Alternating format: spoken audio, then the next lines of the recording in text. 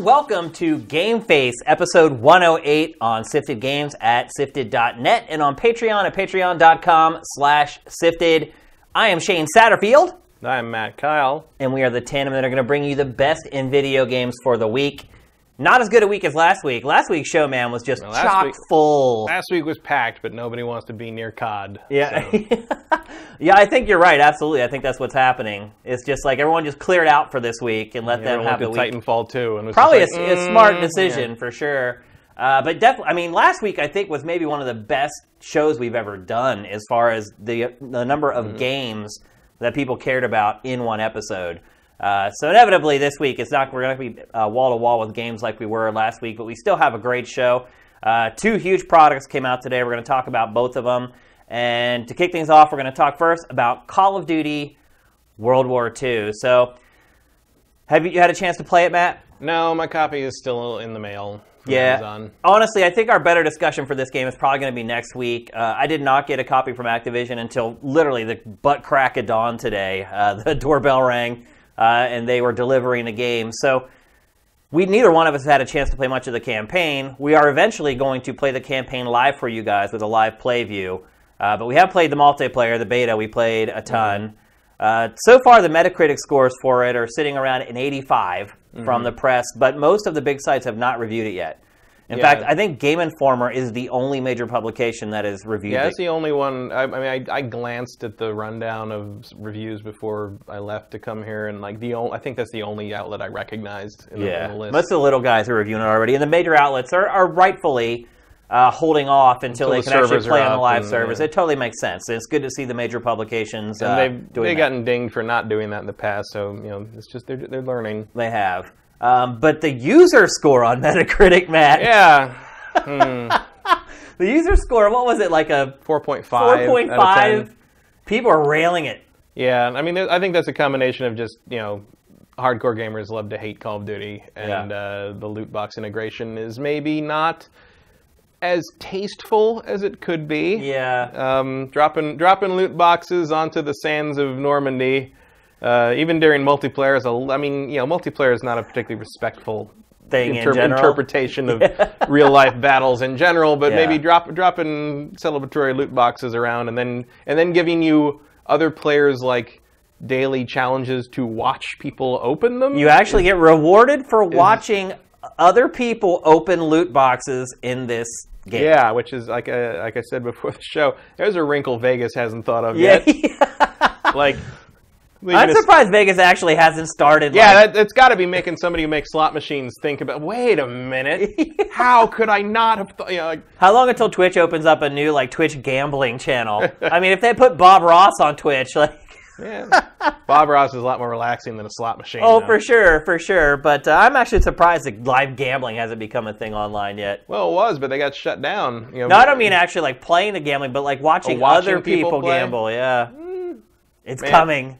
Has anyone done that? That's my next idea for a business Has anyone done that? Just set up a camera, watching them, sit at a slot machine for hours on end? No. It's illegal. Is it? Well, yeah, if televised gambling is illegal? Well, live streaming it is, or videoing it. If you go to a casino and you pull out your cell phone and try to take even a picture or a video at the table, they'll tell you to put it away right away. Yeah, but what if they did it themselves? What if the casinos did it themselves? Yeah, I mean, you know how they handle blackjack, not blackjack, but poker on TV. Yeah. How they have the little lipstick camera by the cards, and there's a lot that would go into that, but I feel like it's stupid, but I feel like I might actually watch someone play a slot machine as background noise for just have it there, just glance over. Did they win anything yet? No, let's just keep going. Yeah, watch them get their free drinks. But anyway, back on to Call of Duty and games. The one thing I will say about the loot boxes is it does not appear that the loot boxes are a pay-to-win type scenario. No, Activision knows better than that, I think, and even EA has backed off of that for Battlefront 2 because clearly what comes out of the loot boxes in Battlefront 2 is not going to be the same thing that did during the beta, because in the beta it was really bad. Well, they got rid of the most powerful card, right? Yeah. So you have to craft the really high-level stuff.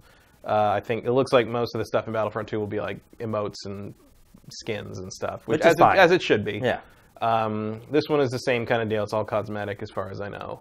Yeah.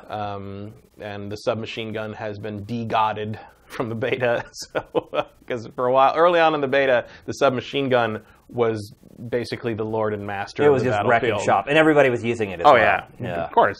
Well, I didn't at first, and then you sent me a text message. You're like, hey, that submachine gun, and I was like, oh, really? Oh, yeah? Yeah. And I switched to it, and instantly my KD started going up. Well, because I'm not a submachine gun fan usually either. In games. And then I read that on Reddit, I think, and I was like, oh, I guess I'll try the submachine gun. It's just like, oh. You just squeeze and cause and he's dead. Yeah, dead. Instant accuracy all the way across. Okay, like 3 from football fields down. From a submachine gun. Which is only supposed to be good for about 30 yards. Right. But... Well, that's the thing, is like the submachine gun was great because it did not behave like a submachine gun. Right, it behaved like a rapid-fire sniper rifle that or knew what you wanted to kill. Yeah. It just homed right in on it. So, kind of to recap, in case a lot of people or new people are watching the show on Patreon and YouTube, we were not big fans of the Call of Duty World War II beta. Mm-hmm. We did like the new mode. Like War. Yeah, War is a really cool mode. And if you guys don't know, War is this mode where you have kind of fronts that you have to defend and the other team attacks. Mm-hmm. And as you lose that front, you fall back to the next one. Yeah, it was like a little bit like Gold Rush or Rush mode in Battlefield. Yeah, that's like true. Bad Company. And there were objectives you have to accomplish as you go. Like you have to do some stuff at a bridge or whatever. Yeah, one side's got to build the bridge. The other you want to kill people before they can build the bridge. Right. And that idea was really cool. Yeah, I like objective based. I've liked that since Onslaught and Unreal Tournament back when they introduced that. Yeah. Made by the guys who would go on to make Rocket League, oddly. But you give me like a thing to do besides just kill other team, I'm automatically more interested. I'll at least give it a chance, right?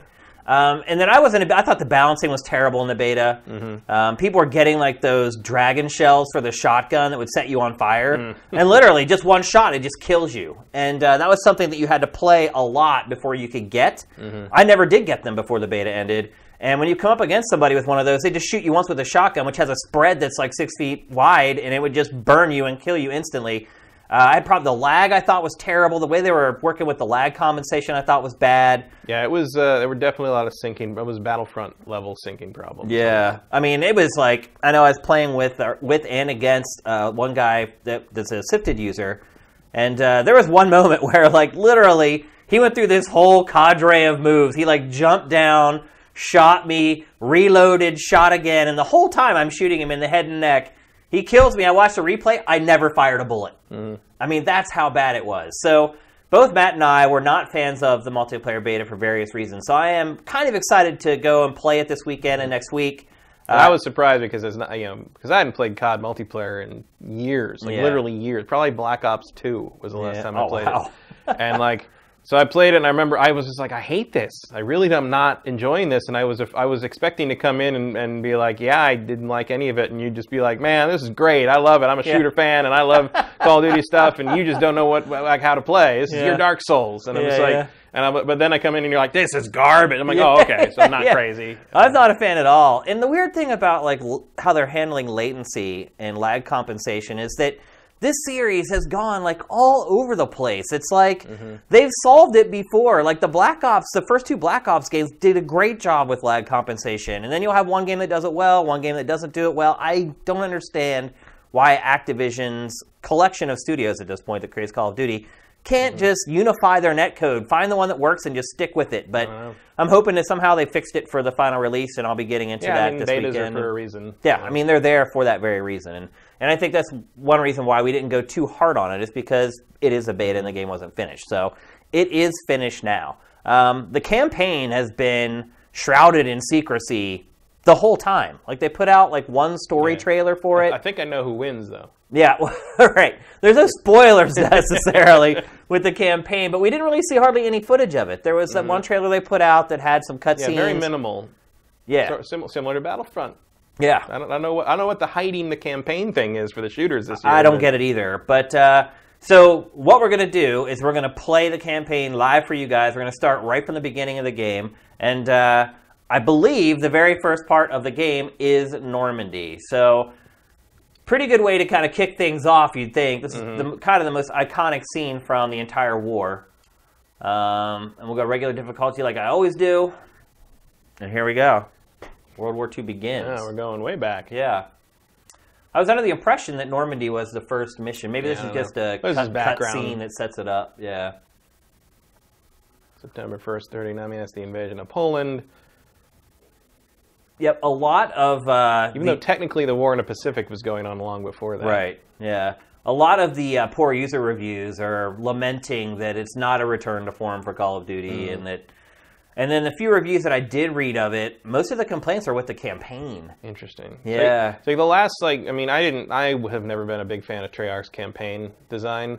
So to me, the last good Call of Duty World War II game was 2, which was 12 years ago. Yeah. So. They did kind of allow influencers, YouTubers, to publish a lot of zombie stuff over the last couple days. First couple hours of that are kind of out on the internet, and they're up on Sifit if you guys want to check it out. Yeah, you go, Josh Duhamel. Yeah.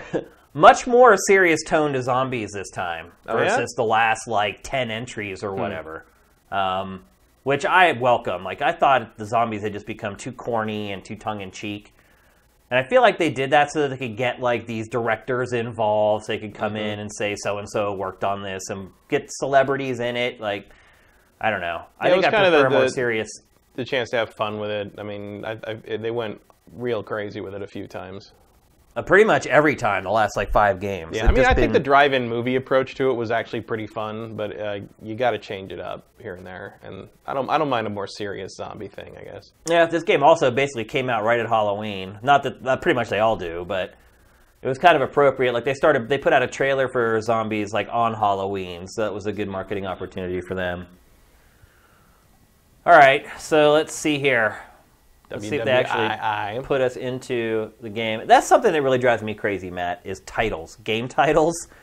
I actually had to contact Ubisoft to ask them if Assassin's Creed Origins had a colon in it or not. That's one thing that bothers me. And then Does it?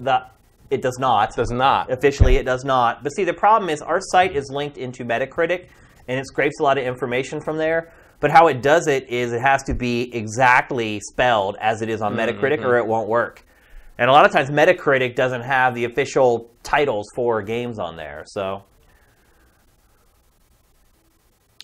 looks like they're building the human element right out of the gate here. That's Zussman. I met the guy who plays him a couple weeks ago. He's a good dude. Just a couple weeks ago? Yeah. Where'd you run into him at? We're doing an interview for another show I was on.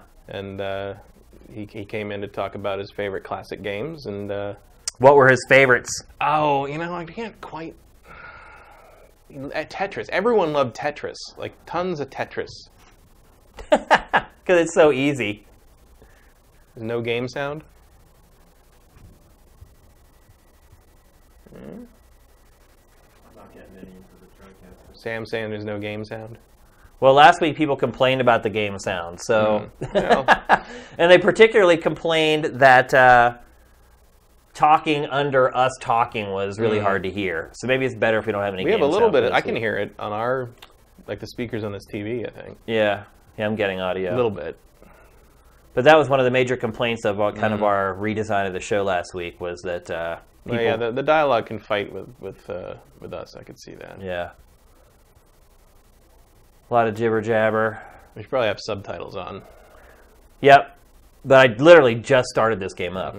I didn't even have time. I had time to update it so it would play. Because I don't know if you heard or not, but you could not even play the campaign yesterday and last night if you didn't download the patch. So I made sure that I did that before I left today to come and do the show, but otherwise I have done nothing. Now, was that copy protection or early protection, or was that just they had to patch something real important? I don't even know that Sledgehammer's put out a statement on it yet, to be honest with you, about why it happened that way. But Matt, how do you think this game is going to do financially? I really don't know. I imagine it'll do better than Infinite War. It worked for Battlefield 1, going back to the old ways, so to speak. But maybe they haven't gone back far enough. Yeah. I don't know. These Call of Duty, I feel like Call of Duty's pretty critic-proof for the most part. You got to ask why Infinite Warfare I mean, last sold year's half. Yeah, but, I mean, but Infinite Warfare was still the bestseller of the fall. I mean, even everything sold less last year. I mean, this is going to end up being the best-selling game of the year, pretty much. I don't know. I don't know if it can beat Destiny. How many has Destiny sold so far? I don't know, but it's apparently #1 right now. I think it'll beat Destiny. Over Ghost Recon. Like something finally beat Ghost Recon. I think it'll beat Destiny, although it doesn't have as much time. Yeah, so maybe you're right. Maybe it doesn't beat Destiny 2 for the year. But I think eventually, by March of I don't know. I'm interested to see how it does, because I don't really have a sense of like whether people are hungry for some World War II at this point or not. Well, it's hard for us to gauge how shooters are going to do on Sifted, because our users are really otaku, and a lot of them don't play shooters at all. And so looking at the data for Call of Duty World War II on the site and trying to discern whether it's going to sell well or not is probably a fool's errand. So, but it has not done exceptionally well. Like when the new Zombies trailer came out, it did well. When the story trailer came out, it did well. All kind of the filler media in between has not done great. I've also heard that this game is really hard. So I'm very likely to die here. Not to mention, this is storming the beach at Normandy, where... I was gonna say, why is a guy with serious corrective lens problems in the? I guess he's Signal Corps, so he'd be there to document. Although I don't think they sent those guys in the first wave. Wow, I couldn't imagine having the presence of mind to write something as I was about to hit the beach at Normandy. These guys have done some stuff. I would be so petrified. Some of these guys presumably were already. In the invasion of Italy and stuff like that. Sicily. Wow. I mean, to me, these people are some of the brave... This is one of the bravest acts in the history of the planet, in my opinion. Well, it's certainly the most important day of the 20th century. I mean, just knowing what is going to happen, but I think, you still run onto that beach. I think everybody that goes into war is in the same, not boat, no pun intended. Yeah. Well, for sure. I mean, I respect anyone who serves, but this in particular, man, it's like you know what's coming. You know they're ready for you. You know they're just sitting there with their artillery, just waiting for you to come on the beach. It was just like a death sentence. They weren't too ready, really. Omaha was a hard fought fight, but like the Canadians basically walked up the beach in some places. Oh, really? And they'd already, there were already water landings like this done, amphibious landings done in Sicily and Italy and Africa. A lot of these are new. A lot of these are new soldiers, of course, so they wouldn't. But a lot of the people that were sergeants and the platoon leaders had been there before. This is a proven tactic, even though you're basically throwing human beings into a meat grinder. Yeah, they were pretty sure they were going to get there. I'm wondering how far Sledgehammer's going to go with this. I don't know. Like if it's going to be like Saving Private Ryan levels of. Well, I think games routinely pass Saving Private Ryan levels of violence these days. Well, yeah, for sure, but... The thing that's interesting to me about doing Normandy again in this context, because it hasn't been done in a long time, is we are finally far enough away from Saving Private Ryan that is not the template. Yet I just used it. Yeah, but I mean, I was actually thinking, because actually on the way over here on my big MP3 shuffle thing in the car, the Medal of Honor theme came up.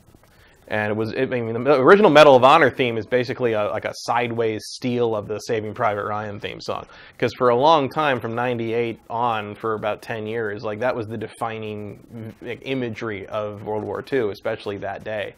And that sucks. Yeah. And I feel like we're kind of far enough away from that you don't need to adhere to that anymore. And sure enough, they are not. This is not how Saving Private Ryan unfolds. Yeah. All right, let's see, we're about ready to go here.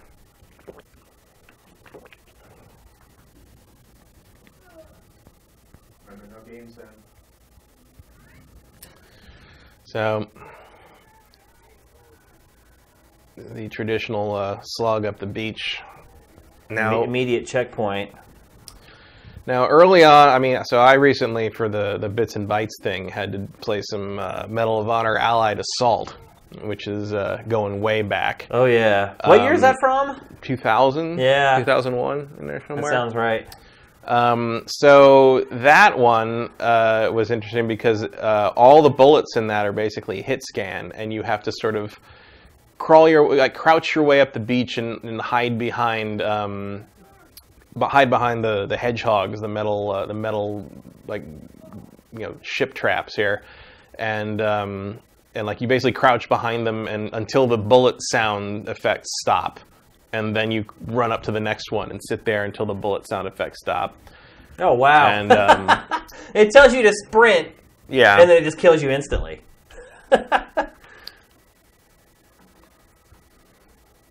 So it doesn't say There where you I'm go. supposed to go. You probably just have to follow people. I'm just going to go from group of people to group of people. Go prone. Oh boy. Well, you use them as cover. That was good. Not on purpose. Run, run, run. Oh boy. Sit here and wait for my health to recharge a little bit.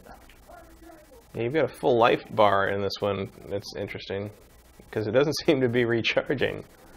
There, you're dead. What? What am I supposed to do there, though? I think one more set of cover ahead would probably be wise. So get behind that tank and give it a little bit. Oh, so I see. And this is the problem of downloading something live while you're talking to somebody. It's telling you wait for them to reload before you run, basically. Oh, I'm not going to make it. Get those hedgehogs. I'm dead. No, you duck behind those things. I can see what people are saying about the difficulty. Well, not if you're... It's not even that it's just hard. Not if you're using cover. Yeah. So get behind the tank, and then you want to make a run for that line of hedgehogs up ahead. After they stop shooting at you, yeah. So that line of 3 there, yeah. Get down, fool. I wonder if I can even shoot. I can. No, There's no way I'm going to hit anyone. You're not going to hit anything. Oh, there. boy. They're telling me to go, but I'm almost dead. Yeah, you don't seem to have regenerating health there. No, you're right. I guess I'm just going to go hit for that it. truck. Hit that truck to the right.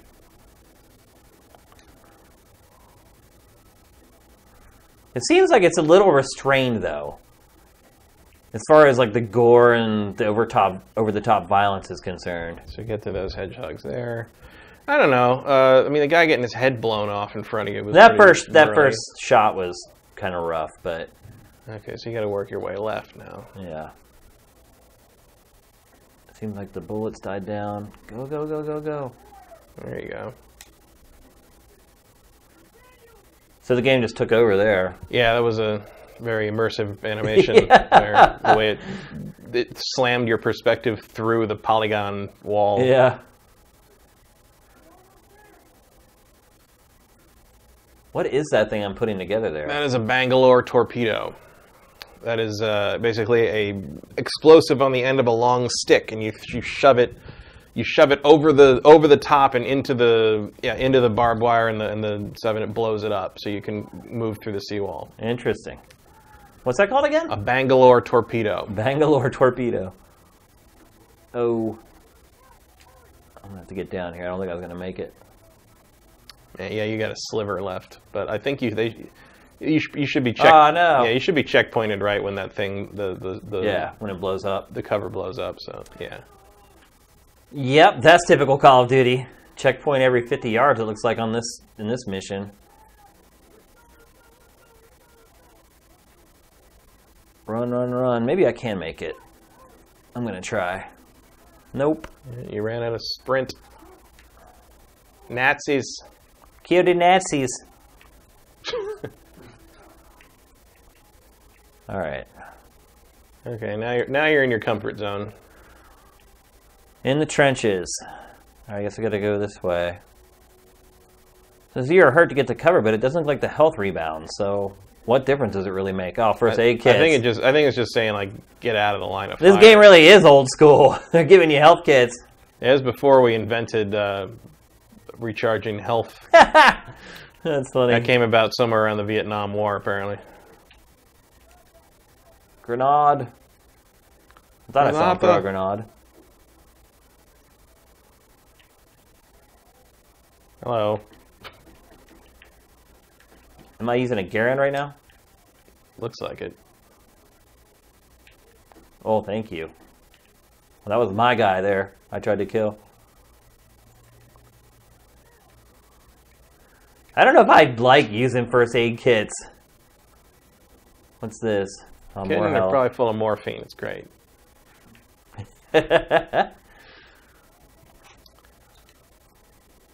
Oop. A little load hitch there. This is a regular PS4, right? Yep, this is base PS4 for those of you wondering. What did it just say about squad abilities? Where am I getting shot from? From back here? All around. You passed some Nazis back there. Healthy auto aim as usual. I want to heal. Yeah, so you got to heal a lot. Wow, you weren't even close to shooting that guy, but it still counted. Oh, that's the auto aim, baby. I mean, it just basically puts it right on their heads as soon as you aim down the sights. And I am playing this on the default difficulty setting, regular or whatever they called it. That's my team. Yeah, I mean, certainly if you play a lot of the older kind of World War II shooters, the early like kind of the early sort of big action scenes like are usually like almost theme park rides. Yeah. But it looks like they're willing to kill you right out the gate here. I keep my gun. Whoa!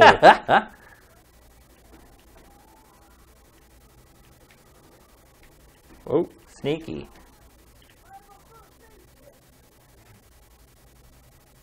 Where'd he go? Oh, there he is. Kill him. So I guess I can get first aid from this guy. Yep. Thank you. So that's what that's the squad stuff they were talking about earlier, I guess. these guys just haven't noticed.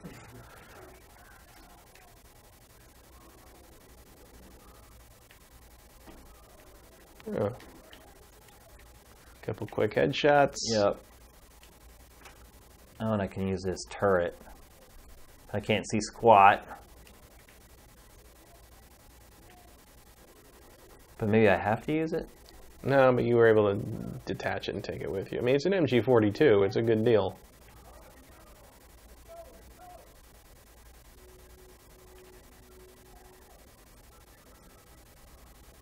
Clear the bunker.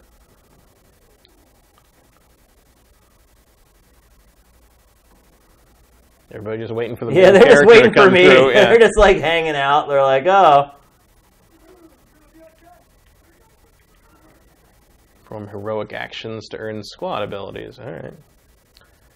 What are heroic ability or heroic Well, that was, like there was a little icon over that Nazi there that you knocked because he was struggling with an American soldier. Ah, okay. So you saved your buddy, and so that counts as a heroic action. Now I have a new gun. I think I like that bolt action gun better though. Yeah, well, this is the classic. This is the MG42 you pulled off that turret. I wonder how often I can use the medic to get health if he's just always there. It seems to reach. It seems to be like a cooldown skill. So Pretty handy. He has a little thing that recharges. Oh, he took some shots. Right in the face.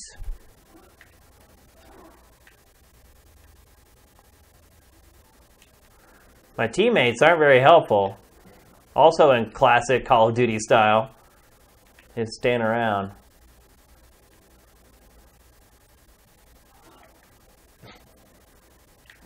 Ahaha. Got shot up close. I miss the, Wolfenstein, you melee somebody that close, you get a cool kill sequence. Yeah, this is just the generic stabby stab or the butt end of the gun. This gun's got crazy rise on it. Oh boy. Alright, I'll die one more time and we'll call it. So we're probably going to talk about this again next week once we've had more time with it. I just wanted to kind of show it off for folks who maybe are thinking about that impulse buy today. And there are going to be a lot of them. Hello, Amazon. Cancel the shipment. Yeah. Send it back. Well, a lot of people have kind of fallen off with this franchise over the last decade, really. Yeah. And this is kind of supposed to be the one that gets them back into it. So I wanted to make sure that we showed it to them. So you try to make a determination on whether they want to pluck their money down. Plus, I mean, I'm into plus Friday's campaign becoming stuff. the new Tuesday, and a lot of people are getting ready for the weekend, and they're like, well, should I buy this to entertain myself for the weekend? I just want to make sure we got at least a little bit of it in before. You should heal. Everyone has to make a decision. Yeah, I'm not used to that at all. Having to manually heal. A lot of that will depend on how well they balance this, to whether I ultimately like it or not. If I have to do it constantly, that to me that's just more of a pain in the butt than it's worth. If it's something you have to like, it does seem like a pretty constant thing at this point. I wonder how far that'll go. Like I always liked a grenade just kept rolling away. Like I liked. I wasn't a giant fan of the game overall, but I always liked Resistance: Fall of Man's approach, where like you had regenerating health, but only in a you had like 4 life bars, I think, and if you drop below a life bar, that no longer regenerated. Yeah. And then you had to find health packs to get those bars back. It's kind of like a compromise between the two systems. Yeah. Like I thought that worked pretty well. Yeah. Man, I haven't played a Resistance game in forever. That's because they haven't put one out in forever. But I mean, that series is clearly over. But okay, so it looks like you tap the touchpad to get your waypoint. I would play I feel like maybe I might want to go back and replay the Resistance games. I don't think we'll ever get another one, though. No, I don't think so. I think those days are done. That's over. Oh, geez. Oh, damn. That was a big mistake. Every Nazi in Normandy did something there for once. And you're out of MG42. I gotta switch. Oh. Probably triangle, I would think. Since it's every other game in the series. Yeah, I prefer the Garand, man. Garand's a great gun. Because you just know if you land a shot, chances are, if your aim's even decent, it's going to kill him. Well, also, I mean, you're not getting the benefit here because we don't have, boing, we don't have the sound. But I love the ping of the clip popping. Bing, bing, like that plate going up. It's great. One of our editors back at G4 owned one of those. A Garand? Yeah. Wow. Justin owned a Garand. Dude, it's a flamethrower. Not for long. Boink. It is very rewarding to see those helmets pop. Yeah. For sure. Help me, brah. Oh, he needs help, I think. Oh. Clang. Is that guy alive down there? Now, are you reloading that like by manual? Yeah. Are you hitting it? That's an error. Well, not an error because the gameplay is probably better, but you can't. You like other games. I don't remember if Call of Duty did it, but several other games you had to use up the clip before it would pop, and then you replay. Like you basically. This gets habit for me, man. I fire a couple shots. Same. I just immediately. But an M1, you should have to finish the clip before you can reload. I was not aware that that's how the gun worked. What am I doing here?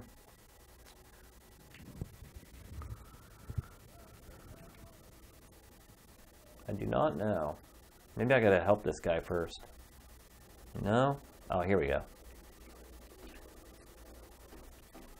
My teammates are not the best of shots. No, well. The reason you're the main character, I guess.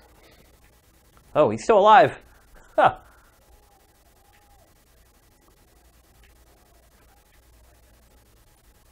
Ting. It's hard to play with no sound. Yeah. We do have a little sound here, a little but it's bit, really but like low. the sound effects are such a cue in where guys are and where the danger is. Oops, flamethrower. Clear the bunker. Where's the flamethrower? It's on the ground right there. It says hold the Oh, there we go. All right, let's try this out. Let's fry some fools. Oh, not those guys. Not those. Oh, my God. Court-martialed. Get out.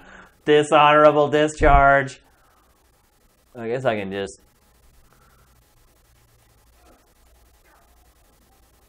Not much clearing involved there, really. Oh, right through there, right through there. Yeah. French fries. Well. I mean, you are in France. Yeah. But... That's pretty rewarding. Well, here I said, well, wait till I die again, because I figured it would happen in like 10 seconds, and now I can't die. But then you started remembering to use health packs. So. Yeah. Can I use this? No, but you can pick that up. You got that PPSH. That's a good gun. I'm gonna breach this or something? Yeah. Or no, just context sensitive to open the door. Needed a planned opening there to load some stuff in, I guess. Nope.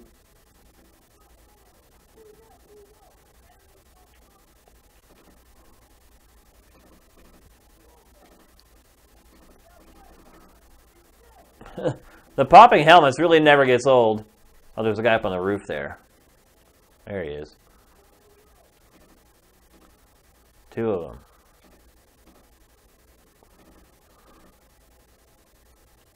Boy, those guys are taking some bullets.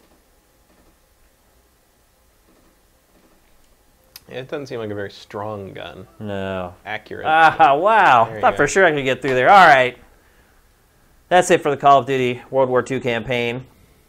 I think we gave them a nice little taste there, at least, of what you're gonna get. Seems like I thought the game was glitching out. It's just the lighting flickering. But so, what do you think, Matt? Having seen, I mean, it looks nice. First 15, 20 minutes of it. Do you think it looks good? It looks okay. That's one thing I'm not really all that keen on. I don't think the visuals do look all that great. Looks fine to me. I mean, that's fine. I think that's a good way to put it. But it's not going to be on my short list for best graphics at the end of the year. But like, it looks good. It looks, certainly, we haven't seen a World War II game look that high quality maybe ever. No, that's true. But still, I think because they don't make them anymore. Yeah, so. I think what we're seeing though is what we've seen last generation, whereas Call of Duty starts out looking pretty good, and then as the generation starts to wind down, it starts to look less and less competitive. And they've done the same thing with this game that they've done in the past. Said, "Oh, well, we've done this and this to the graphics engine, and it's gonna look so much better." And ultimately, it really doesn't. I think part of it is I think Call of Duty gets stuck in a rut with its animations too much, and it certainly did for a long time through the 360 PS3 era. Yeah, where they're reusing the same animations from Modern Warfare 1 over and over again. And I think that's one of the things that you can get away with pretty standard texture work and geometry, but like if you got guys doing the same stuff over and over again in front of your face, all the melee stuff looks like it's just been swapped out from prior games. Yeah. And when we played the beta, that was one criticism I also had of the beta. And again, you don't want to go too hard on it because it was a beta. But I wasn't impressed with the visuals in the multiplayer. But typically, you can't really look at multiplayer visuals and say this is what the campaign's going to look like. But in this case, ultimately the campaign doesn't look that much better than the multiplayer. And obviously, with Call of Duty, they're really concerned about frame rate and keeping that 60 locked. And I will say, frame rate was great. Yeah. It did run really fast, but a couple of hitches here and there where it looked like it was loading a new section or something. Yeah, and that's been a part of the series for a while too. True. But I don't know. Wasn't especially inspired by that little bit that I played there. No, but I mean it's like this is like a solid World War II shooter campaign is like macaroni and cheese. It's just like good old game comfort food. Yeah, for sure. Like whereas like Infinite Warfare, like the imagination on display really fired me up even early on in that game, and I was like, oh, I get to do this, this is this is happening. That was cool. There's not gonna be a lot of surprises in this game in terms of content or whatever. Hopefully the characters will bond with you a little more as the time goes on. They've hired some talented actors to play your buddies in it, and we'll see how that goes. I don't know. Like, I'm still interested. Like, I'm a World War II history buff, and I like to see these things kind of, portrayed and what they do with them and stuff. So I'll play. I can't guarantee I'll hang on to it. Yeah. After I've completed it, because I ordered a physical copy for a reason. Right. Yeah. Going back to what I was talking about with Super Mario Odyssey last week, being a gameplay first guy, this game is way more simple than the last few Call of Duties. As far as the traversal and weapons and gadgets, it's just very much just in terms run, point, shoot. Well, also just in terms of like what the last one you had a hub and you had to pick your missions and you had there was flight sequences and all that. I mean, there's nothing like that in this, as far as I know. Yeah. I don't think there's a section where you fly a plane. I honestly Although there is a plane on the title screen. Right, so like I said, they have not shown hardly any of this, so it's going to be all new when everybody gets to play it. But I don't know. I guess I'm a little lukewarm on the campaign, but I'm going to give this a go this weekend and see what I think, and we'll talk about it again next week. Yeah. I mean, I would probably be passing on it if it wasn't World War II. Yeah, because I'm interested in that war. And if it was just another kind of generic future-ish game, like, I probably wouldn't care. Yeah. Like, I can only play so many of those before, and apparently so many of those is 3. Like that's why Infinite Warfare I like, because it was so far future. It was so, I mean, that clearly takes place like 2 or 3 centuries from now. Yeah. And at least. And it tanked. So and it did not do well. But everything didn't do well last Yeah. year. You know, in comparison to its competition, it did very well. But nothing sold last year for whatever reason. Yeah. So well, we'll that see. seems to be turning around. I know if It you does saw seem the to be doing better. financials from this past week, everyone's just making money hand over fist. Everyone's doing great. All Mario's, from digital and like. Well, yeah, and Mario's selling great. Yeah. Which is best-selling Super Mario of all time. Fastest selling, yeah. That's shocking to me. And sold it was like 2 million in the first week, and I think it took Zelda like 2 months. Yeah. Now part of that was because people couldn't find Switches. Install base, yeah. But still, you know, the hunger is there for Nintendo's, you know, first-party top-tier content. We knew that. Yeah. And but all the publishers did well, except for EA. Yeah, and we'll get to EA in a little bit, so I won't go there. Let's move to our next topic. We're going to talk about a survey that came out this week about how people are using the Switch, Matt. Did you get to look at this at all? No. So basically, Nintendo did some research and started asking its customers, how are they using their Switch? Are they using it as a console only? Are they using it as a handheld only? Or are they using it as both? So obviously, both is going to be the one that gets the most response, and it was the most popular. But as far as the disparate sides of that, which one do you think is more popular? I would think docked would be more, use a console would be more popular. It wasn't. Handheld. Handheld was the most popular solo use for the Nintendo Switch. What do you make of that? I don't know. I was pretty shocked, because you're a person who says you won't use Switch as a handheld at all, right? Yeah, it's only left the dock to be put in its storage case for several months while I didn't use it. Yeah. Until Mario plus Rabbids came out. When I went back to the East Coast for the funeral a couple weeks ago, I did take my Switch and I played it a little bit on the plane. But that was the first time I used it as a traditional handheld. I have been using it in handheld mode because my console is defective. Right. And I can't use Joy-Cons you or have a the weird Pro Controller. situation Yeah. there. I might bring it back home for Christmas when I visit my mom and her family, but one of the things that I have advantage there is my niece has one, so she has a dock. I can use it on her TV and play it there if I want. I only play stuff on handhelds if I have to. Yeah. Like, that was kind of the 3DS and DS and GBA thing too. Is like there were games on those systems that were not on any other system, so I played them on that. Like I will play whatever I have to play something I want to play. Right. But if I have a choice, I'm going to pick the large screen and the good sound, and that's just how it is. Like I don't feel the need to always have a game on wherever I am going, and I also have no way to transport it because I don't usually bring a bag with me. I put mine in when I travel with it in a sock. And it literally like ripped the sock because it's so wide. I just stretched a sock across it. There's something just gloriously Philadelphia about that. Oh, and I had to like pull it out at security, and there's like this big old stretched out sock just sitting on the belt. It's really funny. I have yet to buy a case, which I guess I should, but I don't really use it in handheld mode at all. I got a case because I knew I'd be... Well, here's the thing, because I didn't get a case. It came with Zelda. It's the Zelda case that came with the... I didn't get the one with the Master Sword statue, but I got the one that came with the tablet thingy. The thing that was clearly originally supposed to be a Wii U controller, but now it's just a little slab thing. The Sheikah slab or Sheikah slate thing. So it looks like that, and you put it in. It's a really nice hard case with like nice. It's very nice. But I'm turning into Donald Trump. It's like, it's very nice. It's great. Many people are saying that this case is one of the nicest Switch cases.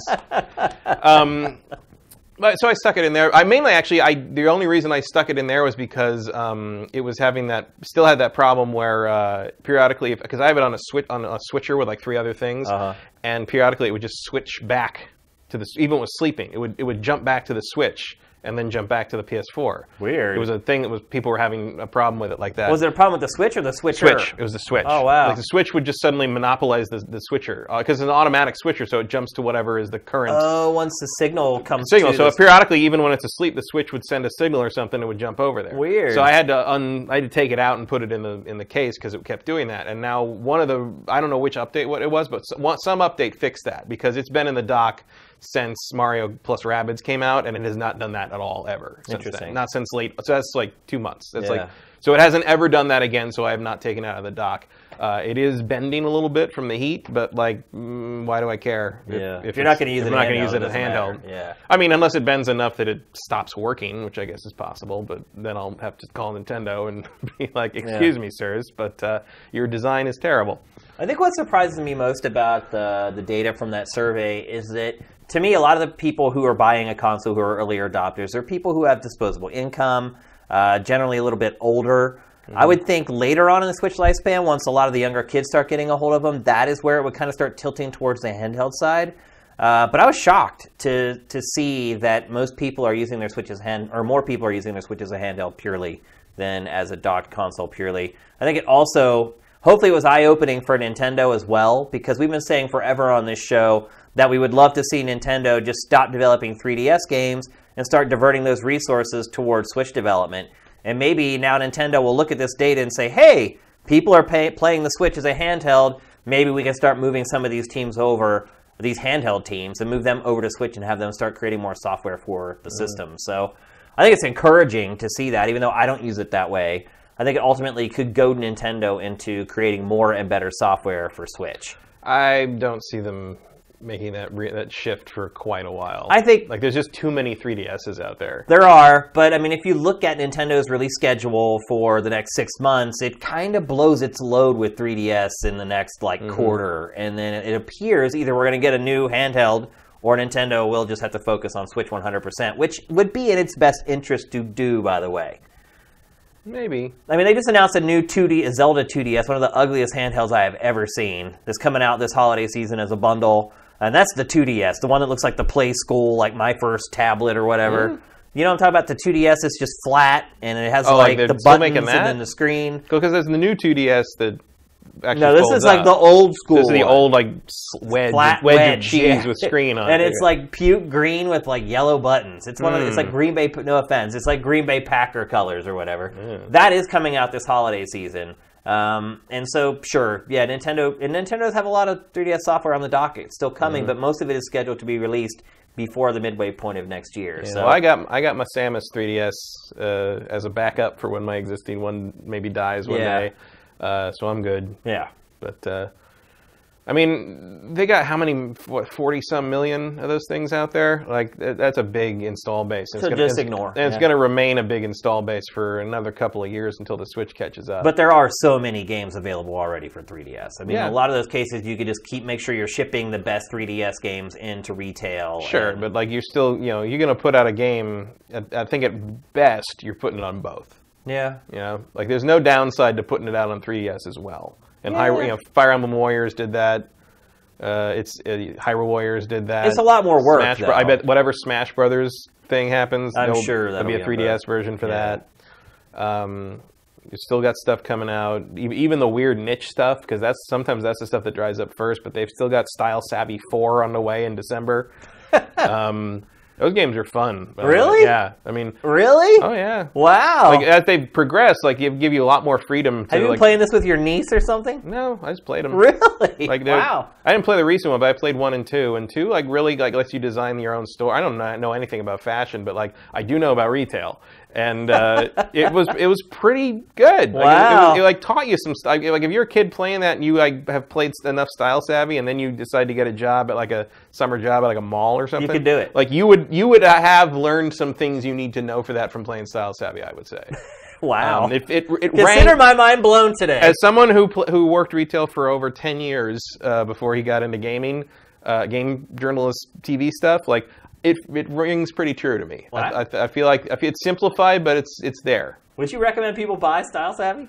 Yeah, if you kind of want to have like a store simulator thing. If you want to have a job while you're playing games. Yeah, but you get to design what your store looks like and what goes in the shop front window and like what kind of stuff you carry. I mean, it's just. It seems like I kind of get that from Animal Crossing, though. It's more detailed than Animal Crossing, and you don't owe money to a vicious raccoon.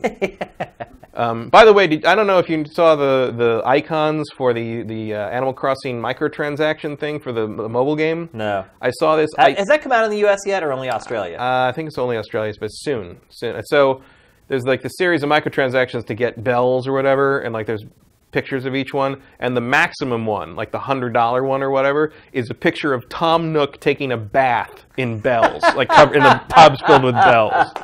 That's great. I'm like, they know. No one's going to complain about that icon. No, they know. Like, they're being very straightforward about what's happening there. Yeah. And because Tom Nook is actually one of the greatest villains in video games. He kind of is. Yeah. Yeah, I like that. All right, let's move on. We're going to talk next about Paris Games Week, which has really just turned into The Sony Sony's show. Games Week. Yeah.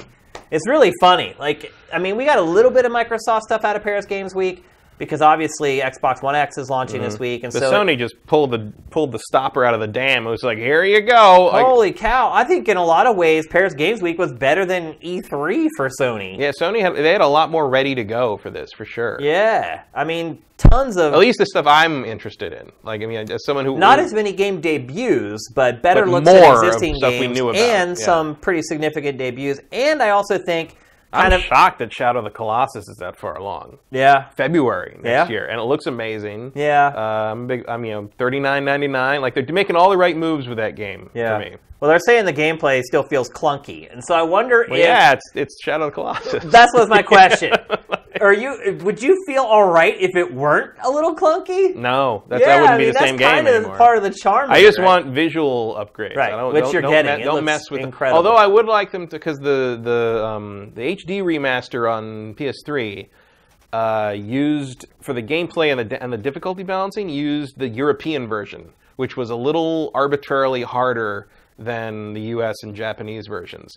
Which the European version, I think the grip runs out faster, and so it's actually a little harder and a little more annoying. And to me, someone who has played that game probably 9 times, playing the remaster was like, this doesn't feel right because it's different. It feels like playing like some kind of weird halfway between normal and hard, and I didn't like it as much. Interesting. So I'm kind of hoping that Blue Point goes back to the original Japanese version.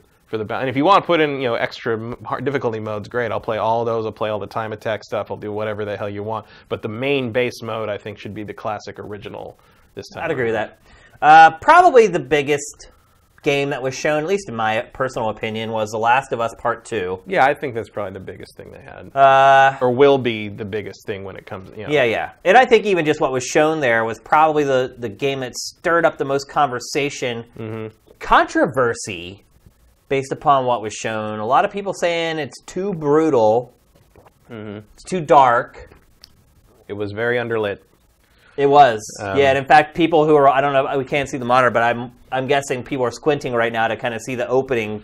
Yeah, I didn't know what it was at first until eventually you recognize the Naughty Dog detail work, basically. Yeah. It's like, oh, okay, this is Naughty Dog. But at first I was like... The detailed gore. Is this Days Gone? Is it... it could be about 5 different things Sony's making, really. It's like, okay, but it could have been Far Cry 5. It could have, I wasn't sure. I mean, look, I am a giant, cynical, immune to violence in fictional media person. Period. None of it bothered me. None of it. It didn't bother me either. And the thing is, I don't find it particularly extreme what happens in that trailer. If you're squeamish about it one way or the other, fine. I do think there were some people saying they shouldn't be allowed to do that kind of content at all, which I think is ridiculous. If you want to do that, if you want to do that in your game, do whatever the hell you want in your game. What was their big sticking point? What was is there one moment in that? Torture. I mean, they're torturing that woman and breaking her arm with a hammer to to get her to tell them something about where something was or something. And kind of the lynching thing going on. People is just that's the thing. Now the thing is, they should be allowed to do whatever the hell they want in their game. And if you don't like that, if you don't like that, don't play it. However, I think the people that have a valid point are the ones who are saying it Sony basically just sprung that kind of content on people that were watching this presentation. And I don't care. I will watch whatever the hell you put in front of me. If you want to sit down and watch a Serbian film, let's do it. I'm in. That's where I might draw the line. But Do not go and watch that movie, by the way. No, that's not a recommendation. I'm just saying I've seen some real gnarly shit, man, in film and television and games and everything. And this trailer don't even rate. But yeah, it was like just way down ticking at the bottom of the scale. But the people who are questioning whether this is really what you want to use as your marketing material, I think have a valid point. At the very least, maybe when I know there was a content warning in the beginning of the presentation, but like I don't think you would be unwarranted to say that they could pop something up at the beginning of this trailer that says, "Hey, there's about to be graphic violence and gore in this sequence, so just be ready for it." I mean, not to call it a trigger warning, but like basically, I don't see a problem. That's what it is. Yeah, but I just don't see a problem with giving a heads up on that because, like, look, there's a reason. Movie trailers have that kind of approved for all audiences thing, and you have to go seek out the red band version. And I mean, in all honesty, if that were a movie trailer, that would have been a red band. It would have been a red band trailer for sure. For sure. So, like, and I mean, look, and I think it's, like, I don't know if it's funny or but there's something weird about it in the sense that you remember when we were on extended play back in the day, and they wouldn't let us show people getting shot in first-person shooter footage. Right. And we had to, like, turn on God mode and, like, wave the gun around and pretend we didn't know what we were doing all the time. Yeah. Like, and when we SMP at Tech TV was pretty hard. But that was, I mean, GameSpot, I don't know if did that, but, like, there was IGN did that for a while. Like, a lot of the outlets wouldn't show people getting shot, especially in the wake of Columbine. Yeah. And, I remember a lot of Kingpin reviews were very awkward because of that, which is right around the same time that happened. Yeah.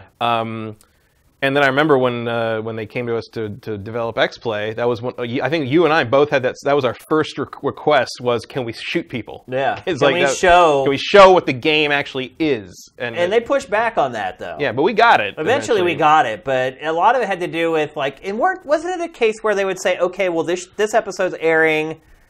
We had to like prime time versus late night. Yeah, that was one of the reasons that was a big caveat for us. Yeah. Yep. But I think it's funny, like 13 years ago, we were having that argument, and now Sony themselves is putting that out as here's the trailer to make you buy our game. Yeah. There's a shift. Do you think, maybe I don't know what that says, but it's certainly a shift. Maybe that's the most important question to ask here is, do you think that trailer sells the game?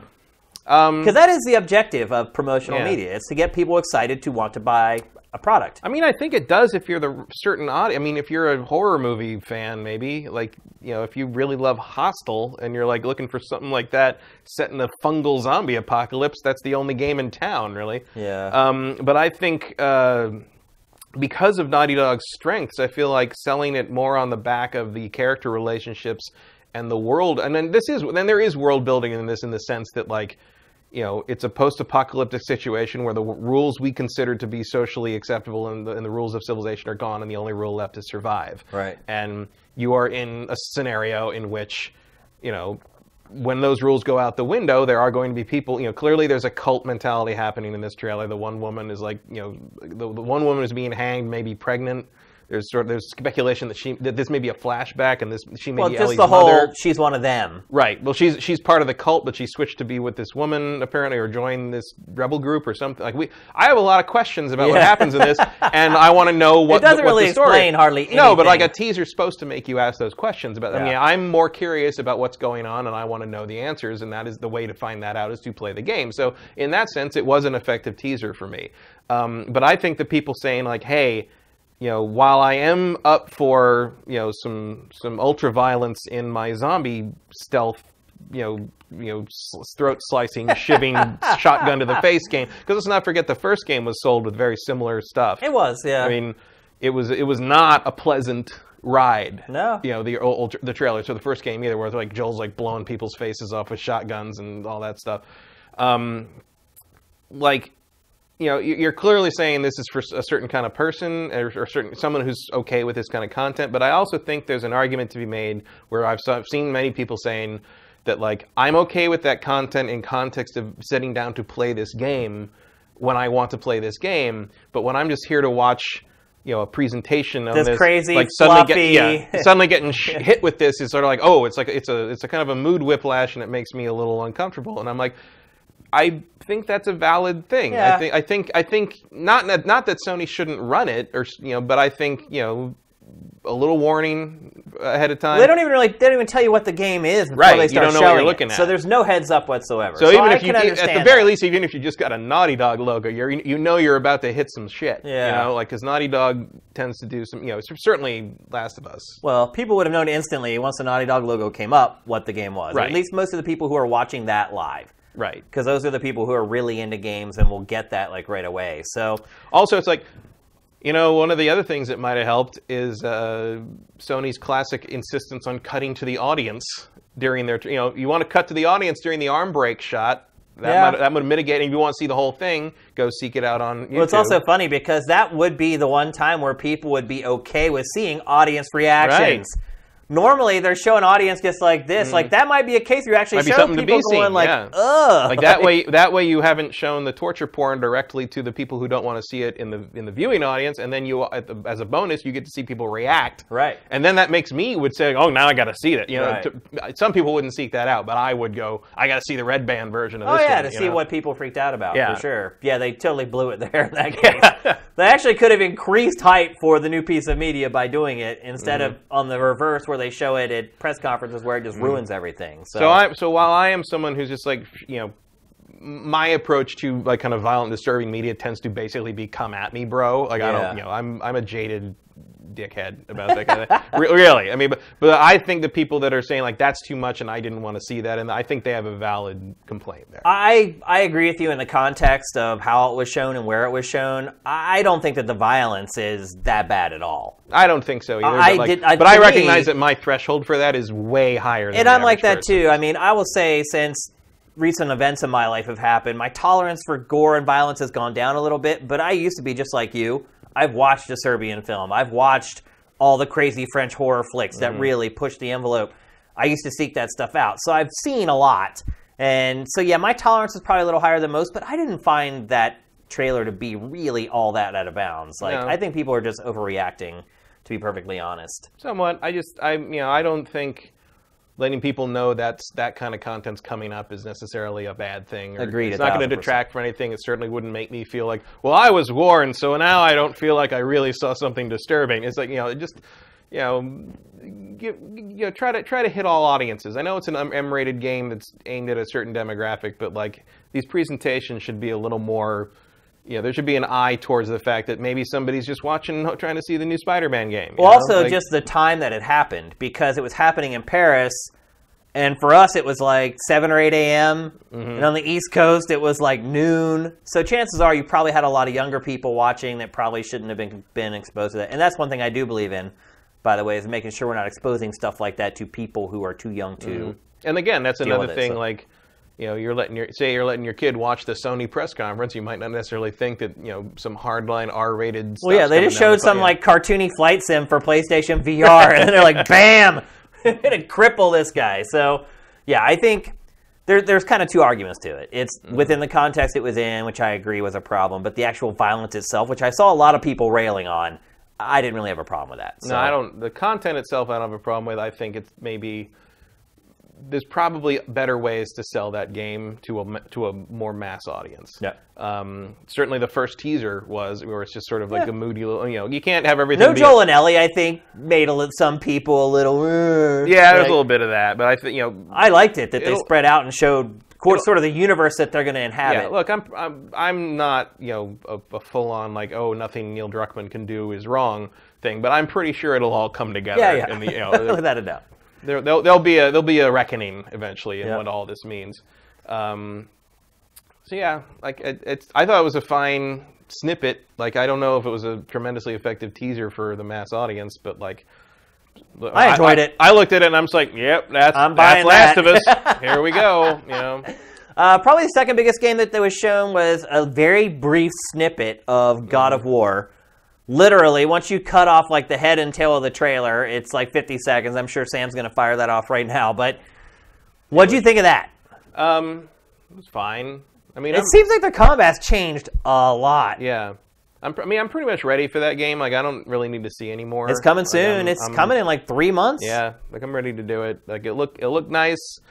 Weird BioShock Infinite feel from the kid, like kind of calling out like stuff. Reminded me of Elizabeth a little bit. Like over here, look at that. I mean, he's not tossing you ammo packs out of a dimensional rift or anything, but like kind of the idea of like look out behind you and like stuff like that. That was cool. I wish we could see it. The monitor's off. Yeah, our monitor's off. Sam, when you get a second, would you hit the button on the monitor so we can see where the footage? It's all the way at the bottom of the right there.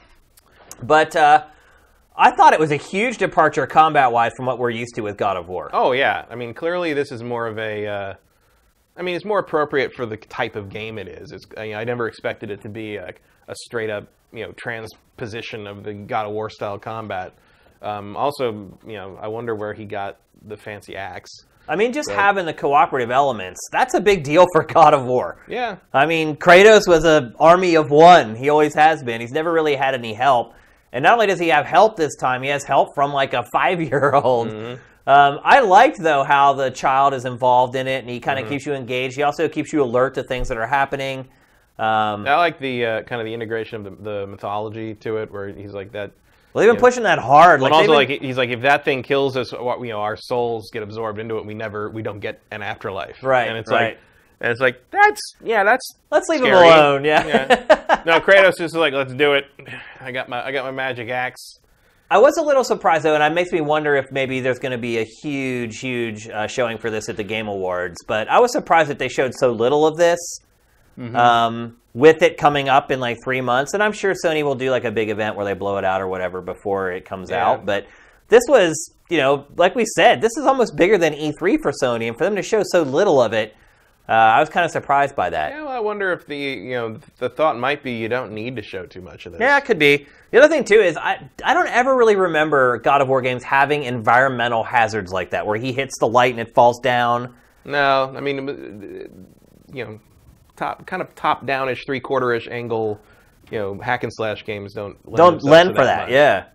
So that's another element that's different from, and of course we've already seen like the hunting and the crafting. It seems a lot more like the reinvention of Tomb Raider, sure, than anything else like that.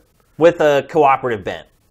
Well, I don't think anyone else is playing with you there. No, but I just mean having the sidekick along with you. Helping, yeah. It changes kind of the tone of the whole game. So I'm really excited for this game. I put my hype level right now at about an 8.5 out of 10 for the new God of War.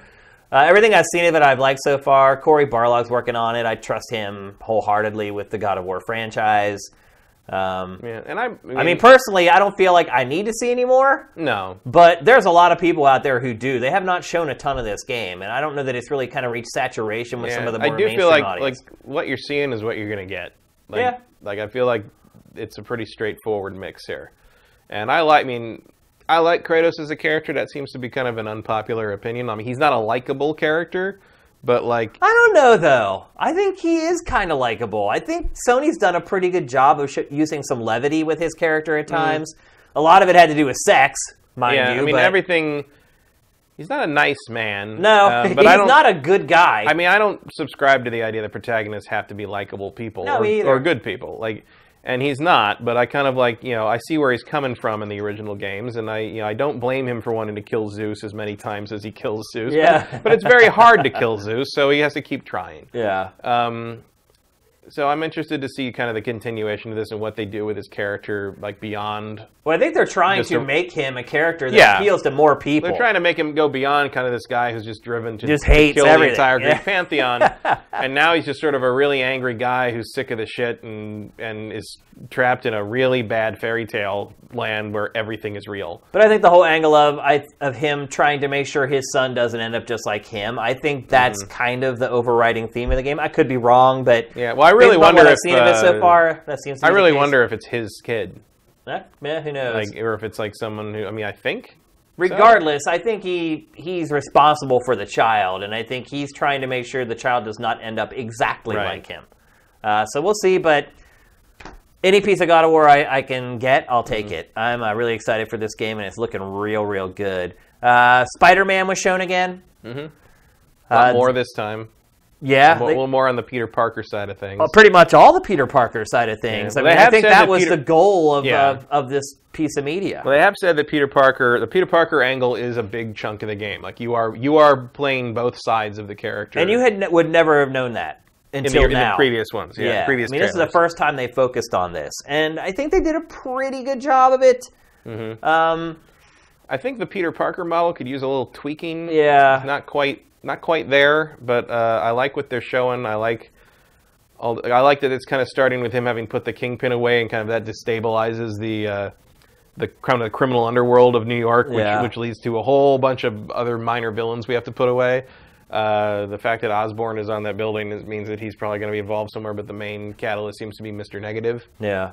Who's a newer villain. Yeah, I think a lot of people probably don't even know who he is. Yeah, he's a more recent villain. I don't know him very well either, but he is basically kind of a pillar of the community who is actually working in a really negative sense, to kind of consolidate his power over the underworld and over the kind of, he wants to kind of rule everything that's going on in the area.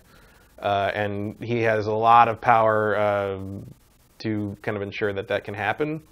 And a lot of thugs, obviously, these are all his guys.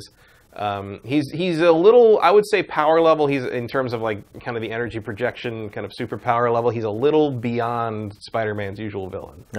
Oh, he's a challenge. I would say he's definitely a challenge. He's also I don't know how far they're going to push that in this game, but in the comics, at least what I read, he was also challenged because his public persona, the non-supervillain version, whose name I can't remember his real name, but he is a very upstanding. It would be like if like Gavin Newsom turned out to be like a supervillain. Right. It would be like this upstanding, like kind of local politician character who like has a positive relationship with Peter and all the people in the neighborhood, and like now Peter's got to kind of acknowledge and accept that he is a massive. It's a bad guy. Yeah. So I don't know how far they're going to go with that, or if he's going to already know who Mr. Negative is, or what that's. But like that was an interesting bit of dramatic tension in the comics. Matt, how much do you want Peter Parker to be a part of the game? Because look, I've loved Spider-Man my whole life. Growing up as a kid, he's my favorite superhero. But I'm not like obsessed with him. And from my perspective, like I'm okay with Peter Parker being in there to kind of give the character some context and some texture. But I don't want it to be like even half of the game.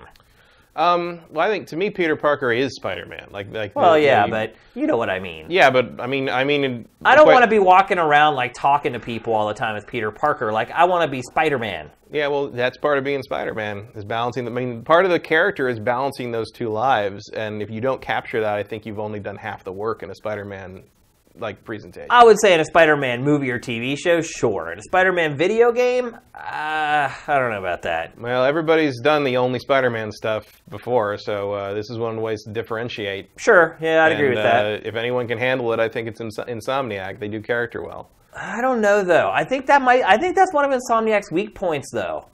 I mean, I think Insomniac's great with graphics and gameplay systems and things like that, but generally, like, Insomniac's more narrative-driven games have tended to be some of its weaker projects, in my opinion.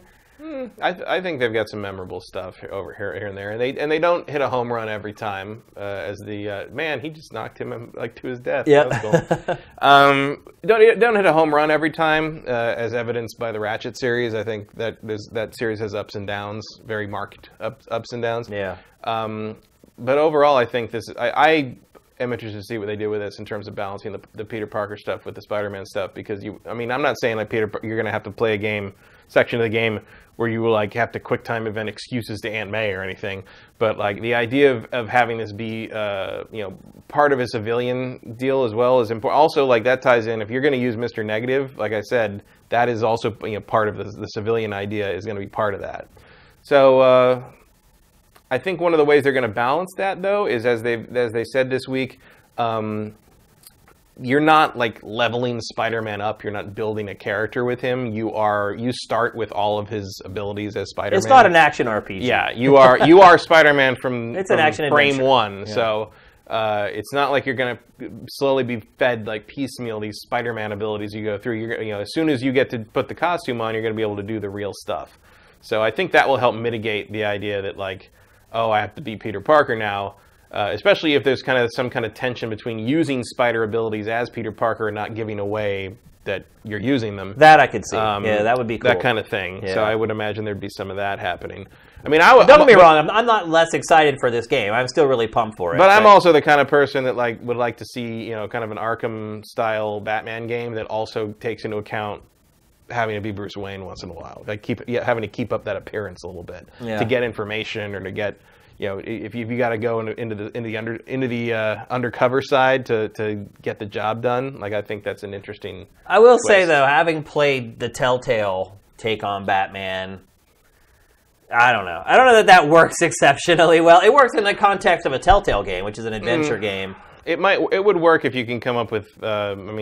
Part of the problem with the Telltale thing is like you don't have the visceral combat to contrast with when it makes it more satisfying when you finally get to put point and click combat doesn't exactly makes it more satisfying when you finally get to put the mask on, basically. Yeah. But we'll see. Still looking good. Yeah, I think it looks really good. It has a lot of potential. Let's put it that way.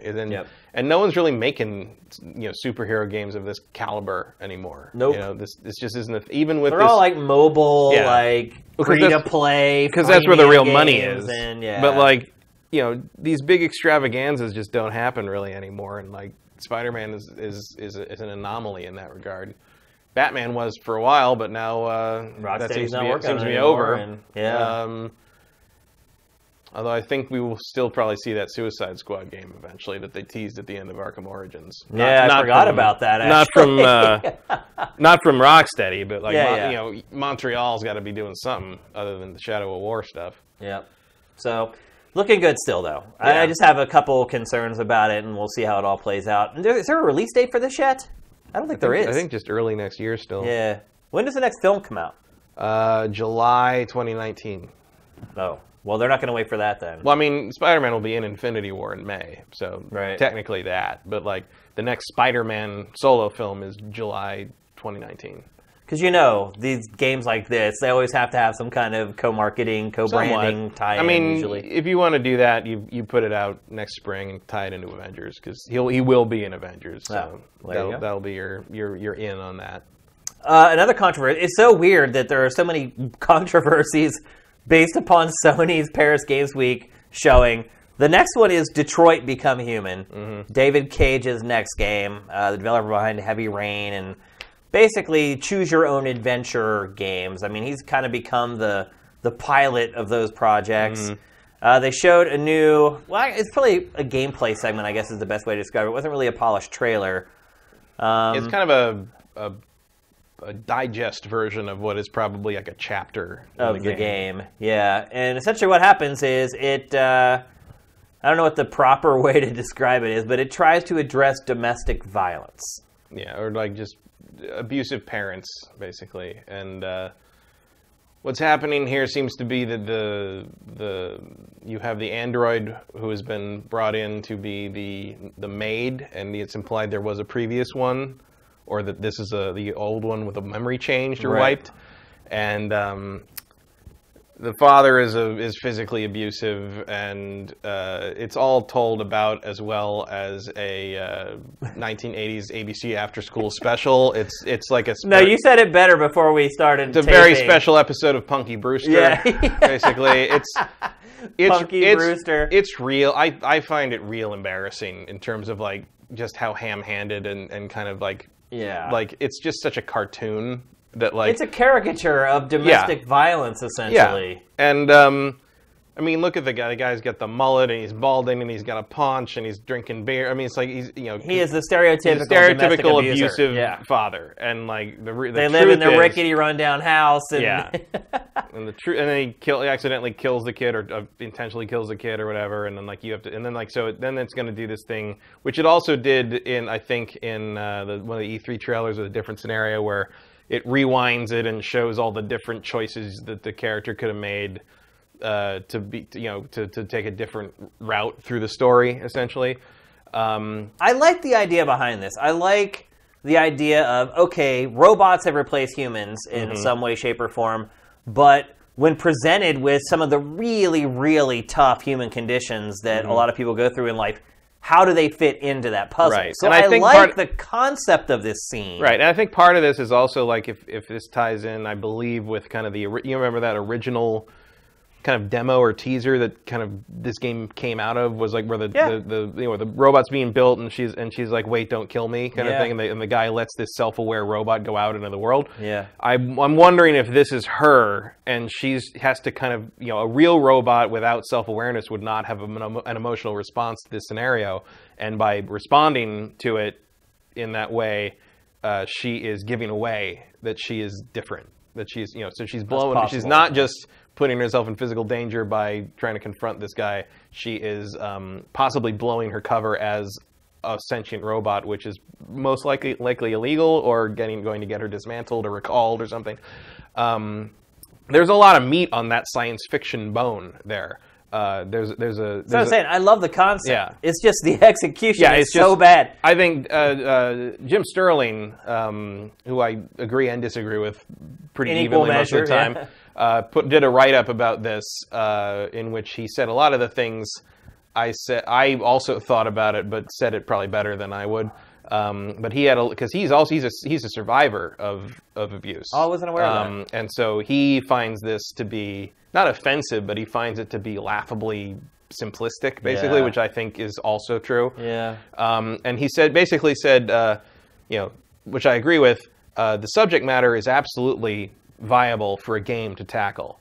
David Cage just doesn't have the ability to do it. He's never proven that he has the ability to do it. Anytime his games deal with serious themes, that's where they fall flat. The guy can't write a convincing CSI investigation scene. He's not going to be able to handle child abuse and racism. Yeah. Like it's just, the nuance is not there. And I know he's not because solo really writing the undertones of this really is racism. I mean, of this game on the whole, because it's all about. He claims there's no message there, but it's like. Okay, really? You're a good one. An underclass of manufactured slaves doesn't have a parallel there? Really? Yeah. Okay. Mm-hmm. I mean, that's robot. Robot manservants have served that. I mean, I will say this much: the origin of the Matrix from the Animatrix was exactly that. I mean, there's a lot of that material is not new. I will say this much, Matt. I am not a fan of his games. I didn't like Heavy Rain. I have vaguely enjoyed parts of all of his games, but have never really wholeheartedly recommended any of them. And I think all of his games are kind of like, wow, that's a really interesting idea. And that's pretty much that's about as far as it goes. It's like, but I will say, every time I have ever criticized his work, I get feedback from people like railing on me about it. Like some people have said, like Heavy Rain is one of my favorite games of all time, and like, well, that's their problem. So, so his games are resonating with people in some way. Yeah, but I think partly they resonate because it's like that desperate need or desire for games to be art, capital A or whatever. And David Cage people call David Cage a hack, and I don't think that's accurate because. A hack is someone who just sort of does the job to get paid and get the job done. He cares. And David Cage clearly cares about what he's made. That is not a hack. Yeah. He's just not as talented as he thinks he is, I guess. I think the problem is he bites off more than he can chew. He tries to tackle... Thematically, that's definitely true. He tries to tackle themes and topics that he is just not equipped as a writer to handle deftly. Yeah, and I think... And it's little things where, like, the lack of verisimilitude in places and the lack of it, the attention to detail in some things, attention to, falling by the wayside and other things. And just huge freaking plot holes. That's my biggest problem. Heavy Rain is one giant plot hole through most of it. The origami thing is completely unexplained, and he tries to claim that that's an intentional thing for you to draw your conclusions. Like, no, it's a cut plot. No, you just didn't catch it. There's a bunch of stuff in that game that's just total malarkey. It comes down to stuff like, look, that game takes place in Philadelphia. If you look at the freeway signs. The Philadelphia police station is full of cops with French accents. It's like, what are you doing? Like, what? Well, how about the fact that you have a whole box of clues, and instead of just ripping the box open and reading them all so you can solve it, you open them up one by one across like weeks and weeks. And it's like, what? And there's always going to be a scene somewhere in each game where like you have to watch one of the female characters shower in a really creepy way. And like it's just there's a lot of issues going on. And there's a lot there. of mundanities and banalities and like comparisons get made to Kojima with him, where it's like, oh, well, Kojima also focuses on story and weird convoluted stuff. And here's the thing: Kojima hires some people to put some gameplay between those things.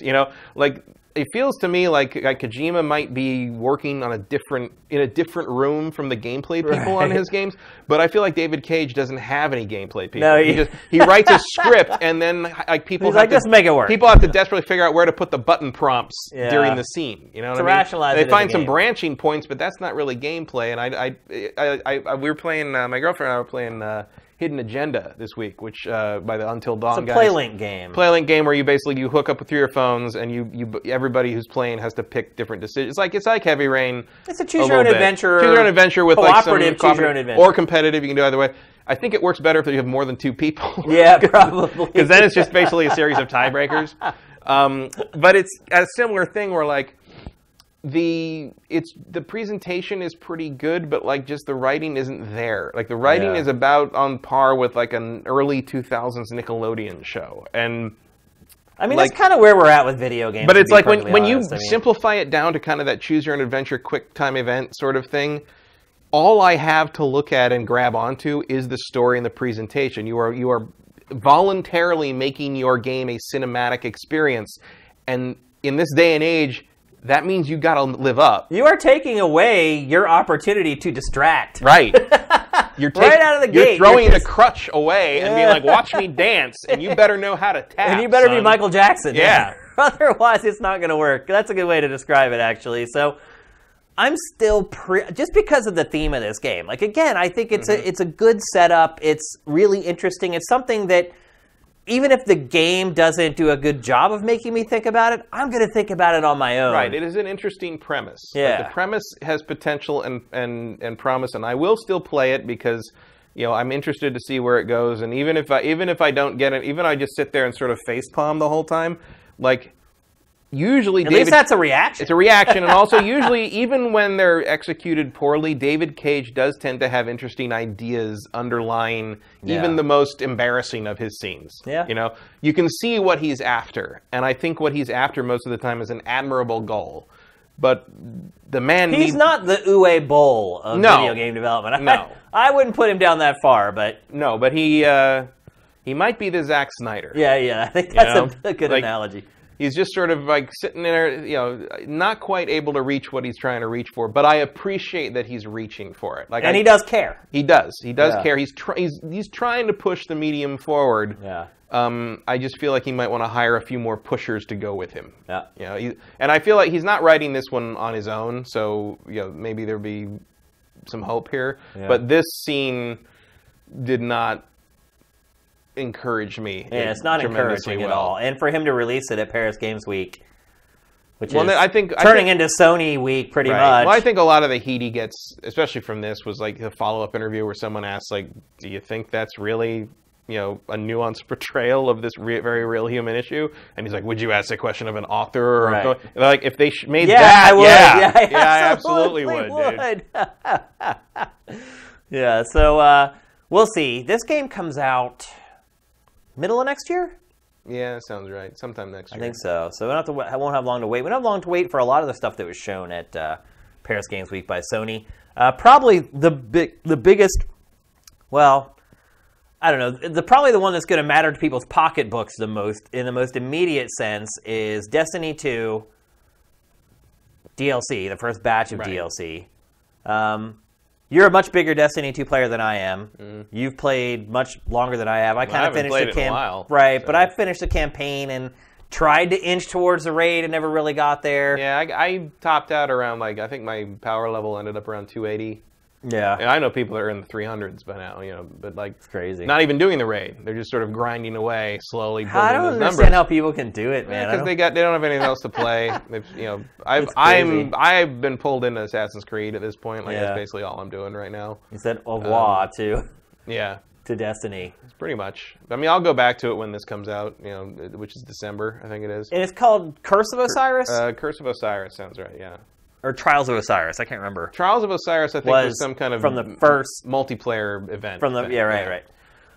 This is an actual expansion. Yeah, it's got a brand new chapter of the campaign to play as, and there's some kind of crazy thing where this legendary guardian shows up, and which is not totally unlike the Rise of Iron expansion, where they had another legendary guardian. How did that work, though? Did you actually play as a legendary guardian? Or no, he was just part of the story, part of the background. And so that'll probably be the case for this, too. You're still playing your character. Yeah. Yeah. Okay.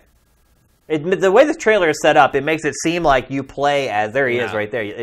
This is like the Rise of Iron, where like they had that big guy with the hammer and stuff who was kind of the guardian of that the new area it takes place in, and when you went there, you went in and you talked to him, and he was kind of one of your quest givers. Okay, so this guy's just going to give you quests, basically. Either that, or he'll be involved. I mean, it looks like it looks like he's in action in some way, shape, or form. It does mean you're going to get some cool Egyptian themed stuff. I'm into that. Like, I mean, already there's some Egyptian themed gear in the game. Obviously, I have a gun that has like the wings of Thoth or something on it. Once you finish this, will he ultimately be a permanent installation? He will probably be in that new area. He will be? It's in. You'll be able to go get reputation grinding from it or something like that. That's usually if they handle it the way they handled it before. Yeah. Okay. It's kind of a formula to these things. Yeah. So. That's why I asked you, because I knew you played the crap out of the first Destiny, and I will say I played Destiny 2 more than I played Destiny 1. A lot more, actually. I stuck around a lot longer after I finished the campaign in the second one than I did for the first. I still played some post-game stuff, but like in the end, new stuff came out, and I just sort of fell out of it. I will continually go back to this game every time they put out like an expansion like this, though. Every time you give me a new story to play, I will play that, and that will probably suck me in and get me to play more of the extraneous stuff. And I'll probably stick with it for a couple weeks and then move on to something else, But that's all I really ask of Destiny. It's not like I'm paying a subscription fee, Yeah. And I bought the thing with the pass on it and stuff, so it's going to automatically drop into my install folder. So yeah, I'm happy with it. I'm glad it's this fast. I actually didn't think we'd get the first expansion until sometime next spring. Yeah, I mean it's coming in December 12th. Is that right? That sounds right. Yeah. Yeah. So literally only like 5 or 6 weeks away.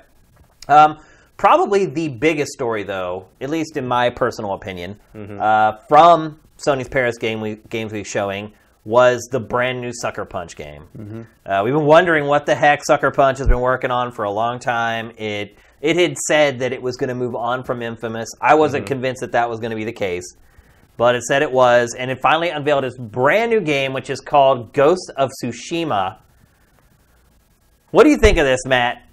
Well, a few weeks ago, I think we had a question or something about basically like if you had an unlimited budget, what would you make? And my answer was the same answer I've had for a long time, which is I would make an open world feudal Japan samurai ninja game. And apparently I need a new answer to that. Yeah, because here it they're comes. Making it. They are. I'm very excited about this. Wasn't Neo enough to kind of scratch that itch for you, though? No. No? Because Neo is more of a Dark Souls-y thing, and this is more of like an open world action adventure, kind of more on the Infamous side as opposed to the Dark Souls side. This is more what I would be after. I will admit I was a little disappointed that this was Sucker Punch's new game. Not because I'm not interested in it. I had no real expectations of a new Sucker Punch game, I guess I would say. I had no guesses as to I never would have guessed this. No. In a million years. No, but I had no idea what they would do next, really. I believed that they were done with Infamous. Infamous had kind of run its course. Yeah. And I felt like they're probably not going to go back to Sly, to the point that they even already handed Sly 4 off to somebody else. Right. So clearly it's going to be something new, but I don't know those guys well enough to know what their interests would be. So. It just seems very odd to me to have a Western development team creating this game. Does it not to you, though? I don't know. It looks good. I mean, I'm excited for it, and I think it looks interesting. And... I mean, as long as they're not making all the characters white, who cares? Like they're gonna have to do it with some authenticity and some real input, and hopefully cast Asian voice actors as most of these characters. Yeah. Have some respect for the kind of thing you're doing. Don't just make it like some kind of weird. And I think they do. I mean, it looks like they're going legit with it. I feel like that's there. So I don't know, and I don't know who's directing and working on this. Have they even announced that it's an open world game? I mean, I'd assume because everything I've seen says it. Open world. So I don't know if everything I've seen from various places calls it open world. So I assume either everyone's assuming the same thing, or Sucker Punch has not corrected anyone. Well, it would seem crazy if it weren't. It seems like their thing. Yeah. I mean, even the Sly games were pretty open for their day. For that genre, at least. Yeah. It just seems to me like a game like this, I think you just leave to Japan to create. I don't know about that, because Japan doesn't really do open world too well. Yeah. Not so far. Like, I mean, even Neo is not. Not Neo. Nier Automata is Automata. Whatever the hell. Automata. There's like open world stuff, but like in like 5 different ways like to say Final it. Fantasy 15, all that. Like I don't feel like they quite have a handle on how that. No, works. they don't. You're absolutely right. They don't. I mean, really, in terms of Japanese-developed open-world games, the only thing that really jumps out at me is like, wow, that was really good, is Zelda. Yeah. Breath of the Wild. And like... We have the new Dynasty Warriors coming up, Matt. Don't you think that's going to set new paradigms in open world? I mean, I don't know. I play in Fire Emblem Warriors. I keep feeling like, I'd like this better if I had a more kind of open place to run around and it wasn't quite so segmented up into levels. Yeah. Maybe that new Dynasty Warriors approach is what will hook me back. Maybe that's what it needs. Maybe they're not wrong. But in terms of a developer that knows how to make these open world games, make them feel good and make them work properly, like Sucker Punch is up there. Yeah, they're great. Yeah. This subject matter and this era is something that I'm really interested in. I've kind of hoped that they might do an Assassin's Creed in the feudal Japan era. I understand why they're not too interested in it because it doesn't lend itself too well to the tall building thing, or running around on rooftops or whatever.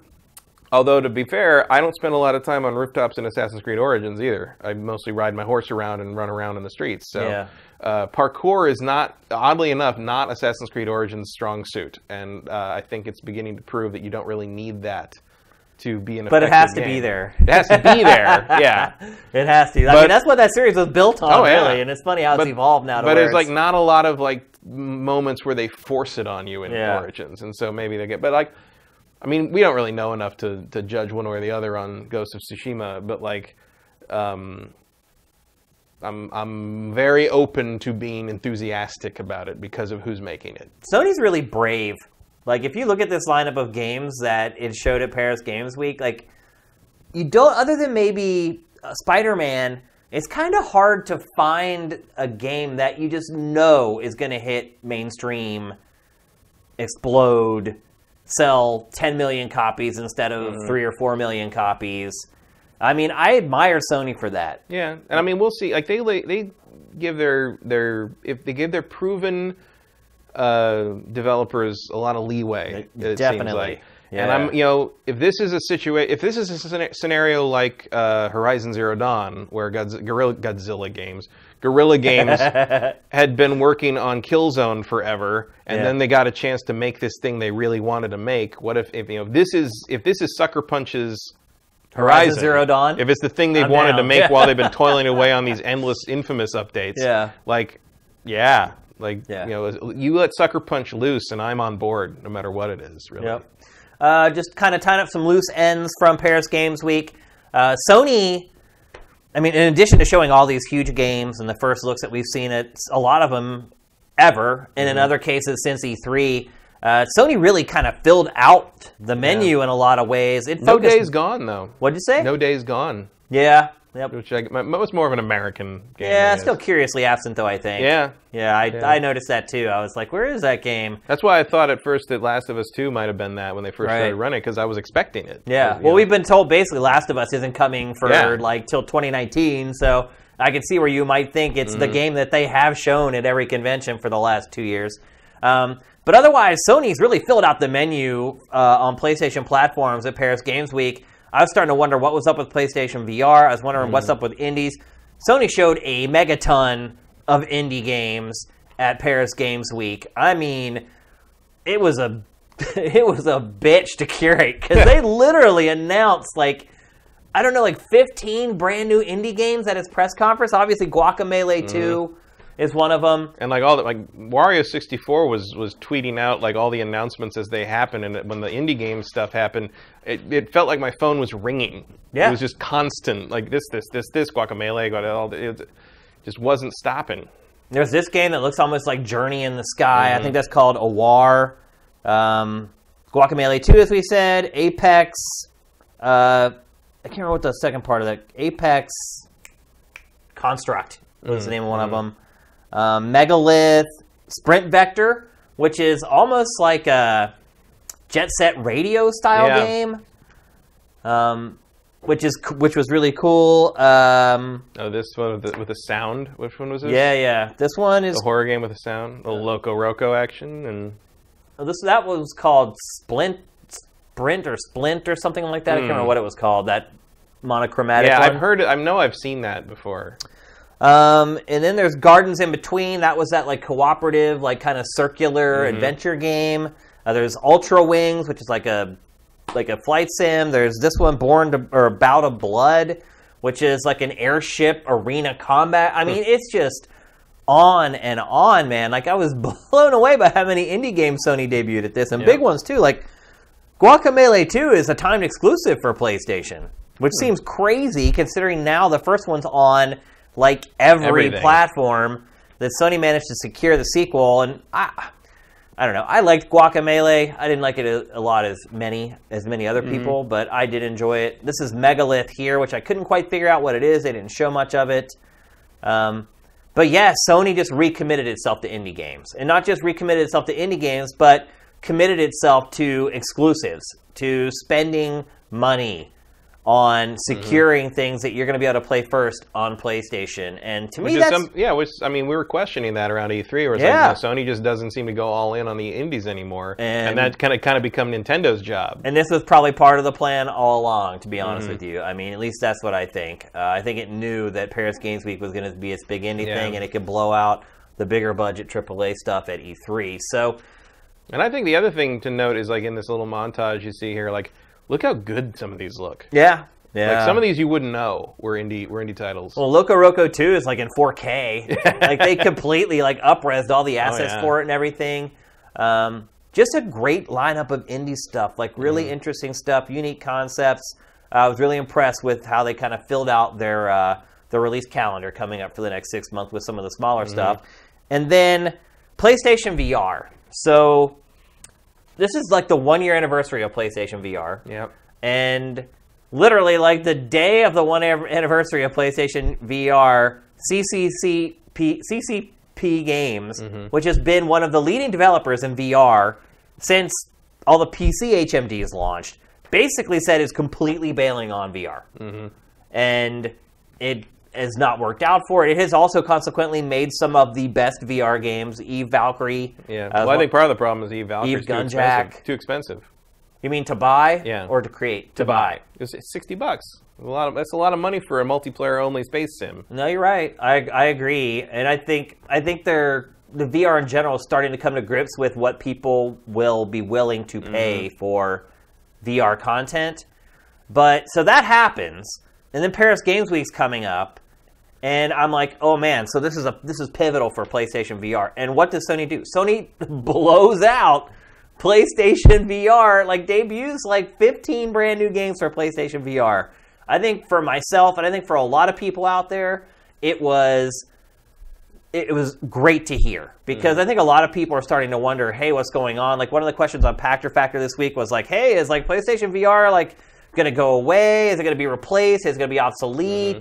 I think a lot of people who've invested a lot of money in PlayStation VR were starting to wonder, like, has Sony just given up? And nothing could be further from the truth. Yeah, I mean, I think as someone who owns PlayStation VR and Vive, like, I feel like PlayStation VR is really beating the competition. It's the one to own. Yeah. Yeah, I mean, technology-wise, it's inferior, but it's actually getting, like, legitimate support, whereas the other one's, like... But what else is technologically inferior? The Switch. Yeah. And that's the one that's got Mario on it. It doesn't matter. Yeah. It doesn't matter what the tech is as long as the game's fun. Yeah, you're absolutely right. And so it was encouraging to see Sony doubling down at the 1-year anniversary of PlayStation VR and making sure that not only is there software, not only is it getting the ports from Vive and Rift, but just like with indies, it is investing capital in getting exclusives or at least timed exclusive content coming to the platform. You're starting to see now, too, on PlayStation VR,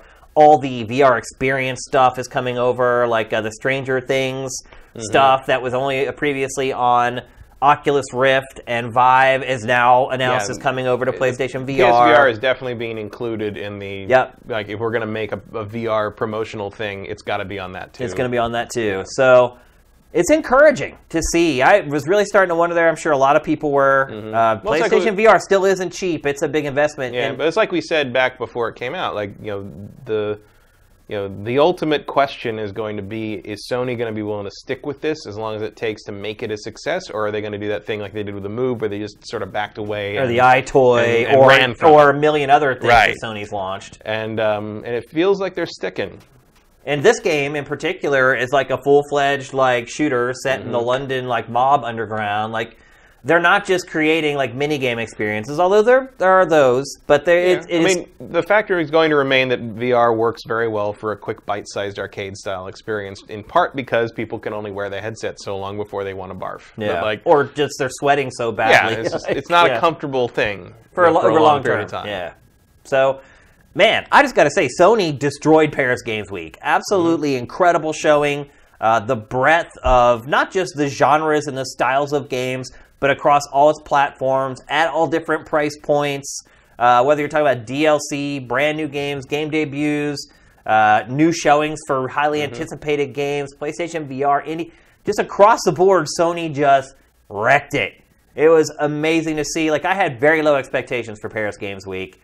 I woke up and, man, I just started, it was just wow. I cannot believe Sony dedicated so much to this show. But it's good to see. With the year kind of winding down, all the big games coming out, it's always good to get kind of that look into the future to see what's coming next. So kudos to Sony. I was really impressed with what it did at Paris Games Week. I love that there's another show that's become an event. It'll be interesting to see now what happens kind of at the Game Awards after all this stuff has kind of been blown out and all these games have been shown again.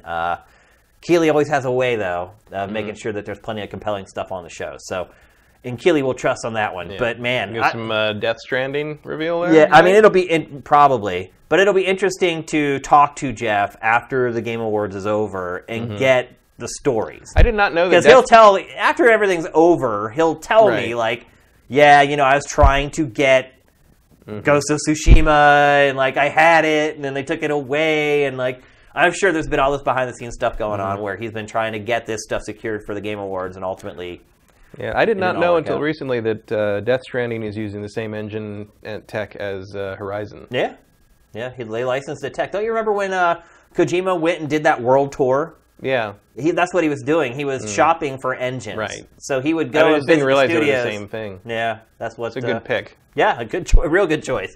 So, yeah, I'm guessing, Kojima and Keighley are pretty good buddies. Yeah. I'm guessing we'll probably see the first legitimate gameplay of Death Stranding at the Game Awards. I hope so anyway. That would be really exciting. So let's move along. That's a month out, yeah? Yeah. Well, December. So a month and a week or something like that, I guess. So it won't be long. If you guys have watched GameFace at all, then Matt and I are huge fans of a small studio called Housemarque. We're not blind loyalists, though. Matterfall came out, which was its last release. We were kind to it. We enjoyed it, but we were honest about it, and we weren't huge fans of it. But it wasn't Nex Machina. No, Nex Machina. Yeah, we were all over that. Which is ironic because apparently Nex Machina did not sell very well. It did not. You know what though? I will say, I recommend games all the time on this show, and I will say of the games that I have recommended over the last 10, 12 months. The one I get the most thanks for from people who literally will take the time to tweet at me or drop me a message on Facebook or in chats on live streams, Nex Machina is the game that people thank me for recommending more than any other game this year. Well, it's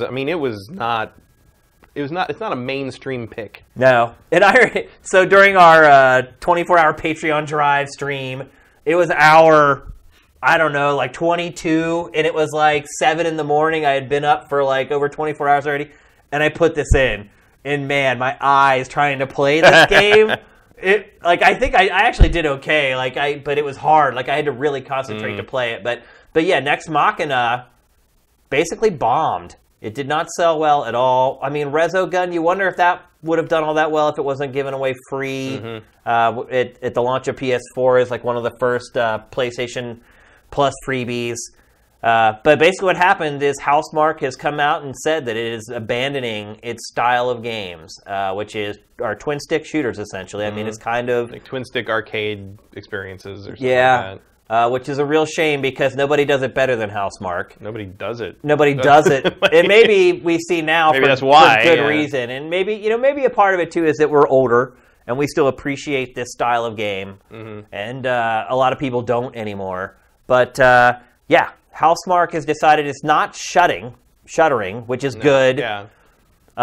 Which could have happened. It is staying in business. It's just going to shift its development focus over towards, I'm guessing, more mainstream genres. They said we'll be surprised, I guess. Like, I don't know what would surprise me. But, I mean, what does that even really mean? I don't know. Like, I mean, I get maybe if they're making like driving games starring raccoons or something. I don't know. I mean, there's a lot of ways to surprise me. I don't know. I mean, you're so good at what you do. You're the best in the world at what you do, in all honesty. Yeah. I mean, let's just be completely frank. No one makes twin stick shooters better than Housemarque. And you're just going to just bail on that. It's like, is that the right move? Or are you moving into genres you've never created before? No, it's not working. I mean, they haven't been sticking to one genre, really. They've been applying the twin-stick shooter idea to a bunch of different concepts. That's what Matterfall was, essentially. Yeah. And, I mean, you can't say they didn't try. No? Like, they gave it the old college try 3 or 4 times. And, it's either, when it becomes... as Charlie Brown would say, Sydney or the bush. Yeah. You have to pick what you think is going to be successful. So I don't begrudge them their decision. I just wonder if it really means that Housemarque ultimately is going to be done. I mean, it's probably not a crazy notion to say Housemarque's got one game left in them. Yeah. And if this one game remains isn't the hit they need it to be, that's the end. And I wonder too if we'll see the elements in this new game that we've seen, the Rescue the Humans, the voxels, and all this. Because that's the thing. The studio has its mark. Yeah, it's got its style. It does. There are certain elements that are in every game. I mean, I would say, like, if you're willing to pick up a controller, you should play Nex Machina. Yeah. Like, there's an unbridled gaming joy in Nex Machina that very few things offer. And it works if you want to sit and marathon it. It works if you want to play like a quick round or two. It's just a lot of fun to play, and it's constant treat. Here's what I love about it is that you'll surprise yourself playing this game, because there are moments when you play this game where you're like, oh, I'm dead. Oh, I'm not. Like, it's I don't know. I love it. I highly recommend going to pick it up. And like I said, I recommend a lot of games, and this is the game that everyone thanks me for. This is definitely, like, if we were going to do like a pleasant surprise category at the end of the year, like, this would probably win it for me. Like, I picked this up because I liked Housemarque's previous stuff, and I was like, I'll support him, and I will. It's another. It was also like kind of in the slightly dead period, and I'm like, it's one more thing to talk about on the show. But like, I really enjoyed it. Like, it's a good one, and I go back to it. Give Housemarque some love before they may end up going on their way, people. It's worth the money that you spend on this game, I promise. So I hope I'm wrong. I hope I'm completely wrong, and at the very least, when the Steam holiday sale comes around, make sure this is on your list. Yeah, I mean, I hope I'm wrong. I hope Housemarque goes on and makes one of the best games ever, and it has nothing to do with twin stick shooting. Yeah, I hope their open world crime syndicate mystery game is amazing. Yep, exactly. Whatever it is. Because it deserves far better than it's got. So, best of luck, Housemarque. Hopefully you guys can stick around. You can create something amazing, because you certainly deserve it. You deserve better than what you've got over the last half decade. I think Sony should have picked them up and just funded them to make like awesome little things like this forever. Yeah. But didn't happen. That's probably why I don't own a game publisher. So, yeah.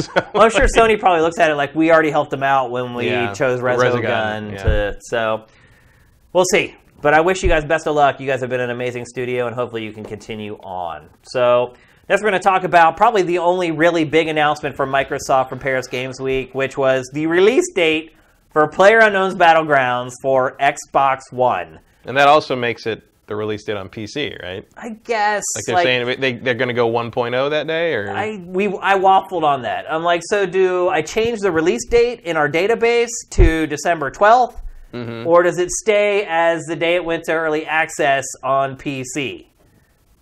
I left it as the early access date. I did not change it. So to me, the release date is 1.0. Yeah. Because otherwise it's not early access, well, it's just access. I think if you work in a studio that creates games, I think they would agree with you. I think they would say, once we get to 1.0, that's when it's released. But having played like PUBG for so long, it seems absurd to say the game hasn't been released yet. I mean, I've spent so many hours playing this game already. Well, it's early access. That's the whole point. You have accessed it early. Yeah, but usually early access, with a few exceptions, this game and Ark Survival Evolved, generally early access lasts like a month or two. Well, talk to the Star Citizen fans well, about yeah. that one. Has that game ever been in early access, technically? Yeah, it's been in early access for like 3 years. I mean, that's what the hangar module thing is. Okay. The thing that was supposed to go to 3.0 last December and still hasn't. Yeah. That they've shown off. They've shown off that the update to that module 2 Gamescoms in a row now. Wow. So yeah, early access means a lot of things to a lot of people. I guess, but I think in general, Star Citizen isn't out yet. Yeah. I'll tell you that much. But in general, it usually lasts like a month or two. Like, it never drags on for like a whole year. It drags on. Like a lot of the early access stuff I have like has dragged on. Yeah. Long time. Path of Exile was in early access forever. Shroud of the Avatar has been in early access for like 4 years. I mean, early access just means we're not actually done yet, so don't judge us on how terrible it is, but you can play it. Yeah, you can play your alpha until we call it not an alpha anymore. And then we call it a beta. Right. And then we let everybody play it for free. And then we call it a 1.0, and now it's a real game. Yeah. Yay! You know. So look, the Xbox One version is going to be 1.0. Yeah. I mean, it's coming out December 12th. I think what I wanted to talk about in the larger context is how big of a deal is this for Microsoft? I mean, I guess we'll see, but I would like to think it is a pretty big deal. It's a huge deal. Oh, yeah. It's a huge deal. I mean, I don't think Fortnite's Battle Royale mode has stolen that much thunder off this thing. Yeah. You would hope not. I wouldn't think so. Still no confirmation that it's coming to PS4. We have it listed as a PS4 game in our database, though, because you know it's going to happen eventually. I think if this was only on Xbox, we'd know about it by now. Like, as in, like, forever only going to be on because Xbox. Microsoft would be marketing it. Right. Like, there'd already be TV commercials on television saying, you can only play this on Xbox One. And I mean, like, that would be a smart move for them, but if I'm Bluehole, the makers of this, I think I want the PlayStation sales. Yeah, for sure. Unless you're going to give me maybe you're going to give me just 50% on top of what I expect to make selling it on PlayStation 4. Yeah. Which I feel like Microsoft may or may not be willing to do. Microsoft should be willing to do that. Yeah. I mean, you spend $4 billion on Minecraft. Like, this isn't probably a bad investment at half that. But I think the other thing is, like, everybody's wondering, like, if you're Microsoft and you're thinking about doing that, you got to be sitting back and being like keeping a real close eye on Battle Royale and Fortnite, right? And seeing like, okay, so can this just be duplicated, or is there a real loyalty to this? I mean, the thing sold 19 million copies. People got to be invested, right? Yeah, Fortnite's Battle Royale just hit like 900,000 concurrent players over last weekend. I mean, clearly the mode is a hit. It's so the question becomes, like, will people stick with PUBG? Is PUBG the thing that people love, or is it the mode that people love? And I think there's definitely a loyalty to PUBG in terms of the experience it creates. And Fortnite is a very different experience. The question is going to come when another game that looks like this and plays like this comes out and is a direct competition to it. And will people flock to it because it's slightly better or slightly more solid or has a theme people like better or something? Like that's a question we don't know the answer to yet. Well, it's weird because we don't really have another example to kind of draw comparisons to. There's very few games that become phenomenons like this. So it's hard to, and it is kind of just a genre too. It's a mode. Yeah. It's an option. And it's very rare in the industry where there's just one kind of like splinter off of a genre that becomes a sensation. So we don't really have any frame of reference to draw from to kind of predict what's going to happen in this case. I agree with you. There are some people who are loyal to PUBG, without a doubt. I mean, I'm not one of them. Like, for me, it really is about the mode. It's not about what the name of the game is. It's about the option. And I enjoy parts of PUBG more. I enjoy parts of Fortnite more for how they kind of tackle things. I certainly like the stability of Fortnite better. Right. I like the visual aesthetic of PUBG better, though. I've actually never played PUBG. I've only played the Fortnite mode. But while I enjoyed I understand the appeal of the mode, and I enjoyed playing it on Battle Royale. I do like the way this looks. I like the more realistic kind of paramilitary look of this. I don't know. I like each for different reasons. Yeah. Like, PUBG is pretty generic. It is generic, but I don't mind the generic. But that's why I say like anyone who came up with something that kind of a halfway point between like the personality of Fortnite and the the verisimilitude of PUBG, like I feel like you could have a gold mine on your hands right there. Yeah, for sure. Especially if you sell it for $10 less than PUBG. Yeah. I was concerned that this wasn't even going to come out for Xbox before the end of the year. Mm-hmm. Because they just had that event where they were talking to the guy who's pretty non-committal about... Yeah, they didn't seem to be very confident about it. No, and I was starting to wonder, and I'm like, man, Microsoft really needs this. So it's a pleasant surprise to see that it's coming out really soon. Now, one thing I would say is I watched some of the live stream. They did stream like a bunch of gameplay by Xbox ambassadors, quote unquote. And the game does not look as good on Xbox One as it does on PC, which I guess is to be expected. That's expected, yeah. But it looked pretty rough on Xbox One. They were not playing it on X, to the best of my knowledge. I think if there's one thing we've learned about people who like PUBG, they don't really care what it looks like. Yeah. It's not a pretty game. It's never been a pretty game. It's about the play. Yeah. And that's fine. I support that. I mean, it's like Nintendo used to say, GoldenEye would be fun if it was just a bunch of black and white shapes. Yeah. And that's true. Yeah. Well, when they create Mario starts out as just a cube. So, certainly, in that context, it is certainly about the mechanics more than the aesthetics. But in terms of being something that's a massive multi-million mainstream hit, graphics move copies. They do, yeah. And it'd be interesting to see if someone, one of the big players manages to come out with something that's, plays like this, but looks like, Battlefront 2. I think it'll be over by then. I think once this game hits Xbox, it's just going to turn into an even bigger sensation than it is now. And I think at that point, like, people won't even call it like Battle Royale mode. They'll call it, it'll be like Rollerblades or Nintendo in the 80s. It'll just be like PUBG. That's what I think it'll be. I mean, if other games start to have this, they'll call it whatever they call it, but I think people will call it PUBG mode. Yeah, for sure. So good to see Microsoft getting this in for Q4. How committed? How tied to your characters are? I mean, the characters start over every time, or is like the cosmetic stuff is consistent? Cosmetics stay. So that's a thing like people wouldn't want to give up. Yeah, but it's a reason not to switch off of this game. Right? You mean from PC to Xbox? No, I mean from PUBG to another game. Yeah, I mean, I think the bigger deal is when you talk about cosmetics is will people go from PC and start playing on Xbox? That's what would keep them from doing that. Going to another game, I don't think the cosmetics will matter that much. No. But people are buying cosmetics in this game for outrageous prices. I mean, like bandanas for like $1,000 and like just crazy, crazy stuff. So I think most of the PC players are going to stick with PC. I don't see them going over to Xbox, despite the fact... I wouldn't think there'd be a lot of migration that way, but I think there's a lot of console-only people that want to play this. Now, see, if Microsoft were smart and it actually bought this property or bought Bluehole or whatever, then it could be cross-platform. People could have that one unified character across both of them. Then people could buy the Xbox One version. And if I were Microsoft, I would have been a complete dick, and I would have bought this outright, and I would have had it pre-installed on every Xbox One X. Yep. And that's the only way you would get it. We're going to get to that in a little bit. Until next year. But it's coming, folks. In 5 or 6 weeks, you'll be able to play PUBG. I know a lot of people have been wondering about this game because it's only for PC. If you own an Xbox One, or if you're buying an Xbox One X, you're going to be able to find out very soon. So we're going to talk next about EA and Switch. So we've talked on the show before about how EA had come out and said, hey, we're looking at how FIFA does on Switch as a determinant as to whether we are going to continue supporting the console. And then FIFA came out. Such as it is. Such as it was. Such as it was not very good for the Switch. It doesn't appear to be selling exceptionally well. The MPD report, it wasn't even a blip on the radar. The UK report, the 360 version outsold it. Right.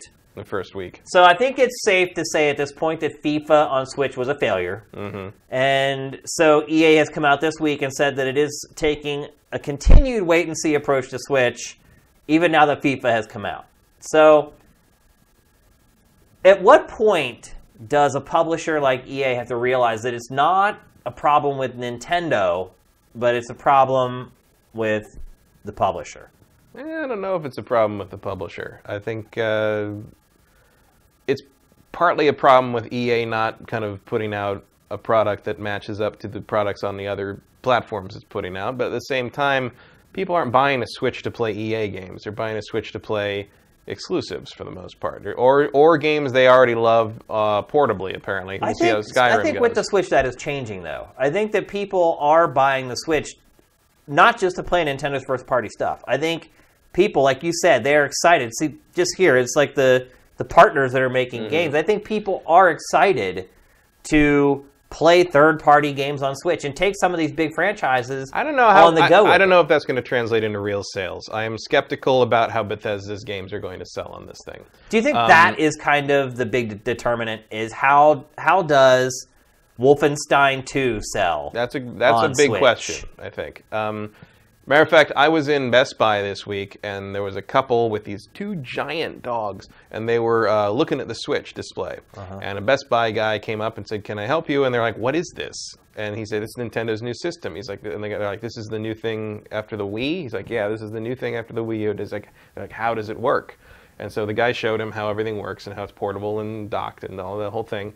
And he's like, and the Best Buy guy says, "Do you know? You ever play Skyrim? You ever play that?" And the guy goes, "Yeah, I played Skyrim. I really like Skyrim." He's like, "Yeah, Skyrim's coming to this, this fall. You can be able to buy Skyrim on this." And the guy goes, "But I have Skyrim." Yeah. And I'm like, "Boing! Yeah, hello." Yeah, it's like I'm like, the guy's like, I've played like 100 hours of Skyrim. I don't need to do that again. Yeah. And he's like, "Oh, well, we've got this." He's like, "Oh," and so Mario was the thing that got his attention, basically. But I think that is a very real. I mean, other than I recognize there's a cadre of people that just kind of want to spend money on a game they already own so they can play it on the toilet or something. But like, I don't know how many people that really is. I don't think it's that many, to be perfectly honest. No, I think it's a very low number. Okay. And I'm not someone who's willing to do that. So. No, I'm not going to play Skyrim on this. Yeah. So I think the problem here is like, especially because like when it comes down to kind of what EA puts out. EA doesn't put out a whole lot. There's not a lot going on in that camp right now. Yeah, well, now it keeps cutting games that aren't games as a service games. And it's mostly like sports stuff and like Battlefront 2 and Battlefield. Like next year, I guess we'll get a Battlefield. It's just not stuff that the Switch handles too well. It's like it's a lot of online driven stuff. It's a lot of visually driven stuff. It's like. It's not really pick up and play kind of thing. I don't feel like EA's games fit the Switch very well. But do you think it's fair for EA to evaluate whether it could be successful on Switch, releasing like a half-hearted port of a soccer game for the system? Do you think that's a good way to gauge whether you should continue doing business with Nintendo? I mean, you think it's adequate? If that's how much effort they want to put into putting things on the Switch, then that is an accurate estimate of how well their stuff would do. I mean, look, if that's how EA wants to play it, that's how EA is going to play it, and that's what they have to decide on. I get your point, but I also would argue that would never, ever be a recipe for success on any platform, ever. Yeah, if EA made FIFA like that for PlayStation 4, it would be getting crushed by Konami's Pro Evolution Soccer. Right, but I think at the same time, like, you can't discount how badly FIFA sold, and the fact that FIFA on the Switch wasn't very good doesn't explain that by itself. Less than 1% of the copies sold were for that. The people who are buying those games are inordinately dedicated to the PlayStation version of FIFA. Like, that is where people play FIFA. That is the system they buy FIFA for every year. Just like, I don't think there's a huge group of people clamoring to play Madden on the Switch either. I don't think there's a hunger there for that. I feel like you take kind of the... But games like Need for Speed, Payback... That's a game I think that could do well. Will it do well at all? Maybe. Like that's a good question, actually. It's like, that comes out today? Does it? It's soon. Either today or Tuesday, I think. Is that this year? Yeah. I totally forgot about that. They just put out the launch trailer this week for it. Yeah. Wow. Yep. I remember I used to love that series. Yeah. What happened? The new one I think looks kind of fun. Maybe. Slap that one on the box. But it looks kind of fun. Shane Satterfield. You made a good point, though. I mean, in that you look at EA's catalog, you're like, what works there? I mean, I think any Star Wars game works on a Nintendo platform. I think Need for Speed works. I don't know. Battlefront does because it's so online driven. I mean, obviously the campaign would work now that it has one. Even though it sounds like it's only like 2 hours long. Yeah, well. Yeah. Take what you can get. Yeah. We're going to get another Star Wars game for a long damn time. I wonder if Lucasfilm is regretting giving EA that license. It's possible. Because I feel like they should have 5 games out by now. Yeah. They've had that license for over 4 years. I'll put it to you this way. They've produced more movies than games. Yeah. Think about that. And how they've fired more directors than games to come out. That's so true. So I do get your point. Like, the EA's library. I feel like EA just doesn't want to be involved. You know what I mean? Like, and EA did the same thing with VR. They're like, we'll see. You know, and it never did jump into VR. They made that Battlefront VR thing because Lucasfilm paid them out of the Rogue One marketing budget, make this thing to promote it, and that's it. That's the only VR you get. Yeah. And they did DICE did a good job on that, but like, I feel like it was kind of a. It's just an olive branch. It's like, sure, it seems like we'll all do FIFA it. was. It's like didn't work. It's almost like EA's like, we need to keep Nintendo around in case they do eventually change into something that we want to work with. It was like someone offers you something like you don't want to eat, and they're like, just try it, and you kind of go, like bite a tiny thing off. Like that's what EA did. That's what EA did with FIFA here. They bit a tiny little bit of switch off, and analogy. That was it. They're like, there, we tried it. Go away. Go away. That's good. And I mean, in the end, it's EA's loss. It is, yeah. If they decide they don't want to be in on that. Because, look, I think the Switch is different. I think this is a console, and look, the Wii U, no way. I think the Switch is a platform that EA, with the content that it has, could conceivably make lots of money on. But it just has not given it a fair shot. And even for it to sit back and say, okay, we're going to watch Bethesda and 2K and let them be the guinea pigs and see how they do. I don't think that that's really fair either because, again, you're getting games that have been available on other platforms in some cases for years. And Nintendo's probably incentivized them and have funded their development and things like that. So I just don't think it's fair. Somewhat. I think if you're EA, I think it's not entirely dissimilar to compare your yearly installment franchises with your franchises that have already been on other platforms, like because EA knows how invested people are with whatever platform they buy their ongoing sports games, especially for. And if you're sitting there and you're EA trying to decide, are people going to switch their platform preference to jump to these handheld versions on the Switch or whatever? And especially considering, basically the Switch got, a dumbed-down version of the 360 FIFA, and, they're going to stop making that now. So basically they're saying, for this platform only, we will have to continue making this sort of, lower-tech version of the game to put out there. And I feel like it's almost That's what EA has always done on Nintendo platforms. Remember My Sims? They couldn't even put a normal version of The Sims on, the Wii and the 3DS. They had to make My Sims. To be fair, I think this chibi version of The Sims. To be fair, the new Sims they're putting out? Is it 4? Yeah. That's coming out? I think that's the first time they've legitimately put the actual PC game on a console without turning it into some kind of weird, half-assed thing. Yeah. I mean, this just seems to be how EA rolls. So, I think the combination of them not being interested in working on this platform and maybe having looked forward to being able to shut down last-gen development for these franchises, save a little bit of money, I just don't think they want to do it. And making plenty of money on the mobile platform already. Yeah. I just feel like I feel like it was really EA going there, we did it. Go away. Yeah, we'll come back. We'll talk to you again in 6 years. Yeah, if you hit 70 million users at some point and we just can't ignore you anymore, maybe they'll do something. But I feel like EA feels weirdly retracted right now. Well, just in general. I think the other part of it too is that it's kind of a bait and switch by EA because every time Nintendo announces a new platform, EA comes out and says, unprecedented support. We're going to be there. And then it just always bails after 2 games. And I think everybody, when the EA said that, people were saying the same thing. It's we heard that before. All snickering, we know, And it's not it's also, if you're coming at it more from the Nintendo fan side, I don't think it matters. Are you really going to miss It's EA's not the games? Dreamcast days where EA not putting games on that was one of the death knells of that system before it even launched. You don't need EA to be A lot of Nintendo successful. fans aren't big sports fans. And if they are, they enjoy more of the arcade style stuff, which they get with the Mario Sports franchise. And so... Yeah, Mario Strikers on the Switch will be way better if they make it. If they make it. I guarantee that'll be way better than any of the FIFA stuff that EA would be willing to put. Or Mario Golf instead of... What is their golf franchise now? Rory McIlroy? Yeah, but I mean, that even exists PGA anymore? Tour or whatever. I don't think it exists. I haven't even thought about an EA sports golf game in years. Yeah. I don't remember. The last time I played it was Tiger Woods. Yeah, I mean, on some accounts, you're right. It's kind of like no big loss. Mm-hmm. I would consider it more of a loss if we were still getting like kind of visceral Star Wars game. Yeah, I mean, visceral Star Wars game or Dead Spaces or Mirror's Edges. Or it might hurt more if the Motive game eventually comes out. But like. Right now, EA's not really putting video games out. It's really not. I mean, they're putting sports games. It actually had a really bad quarter this last quarter, too. Putting out sports games, which is like, like I get if you're disappointed you won't be able to take NBA Live on the go or whatever, but like you should be playing NBA 2K anyway. Right. You're absolutely right. It's just, I feel like... So can we both agree EA's only going to hurt themselves doing this, and if this is just how they want to play it, well, okay.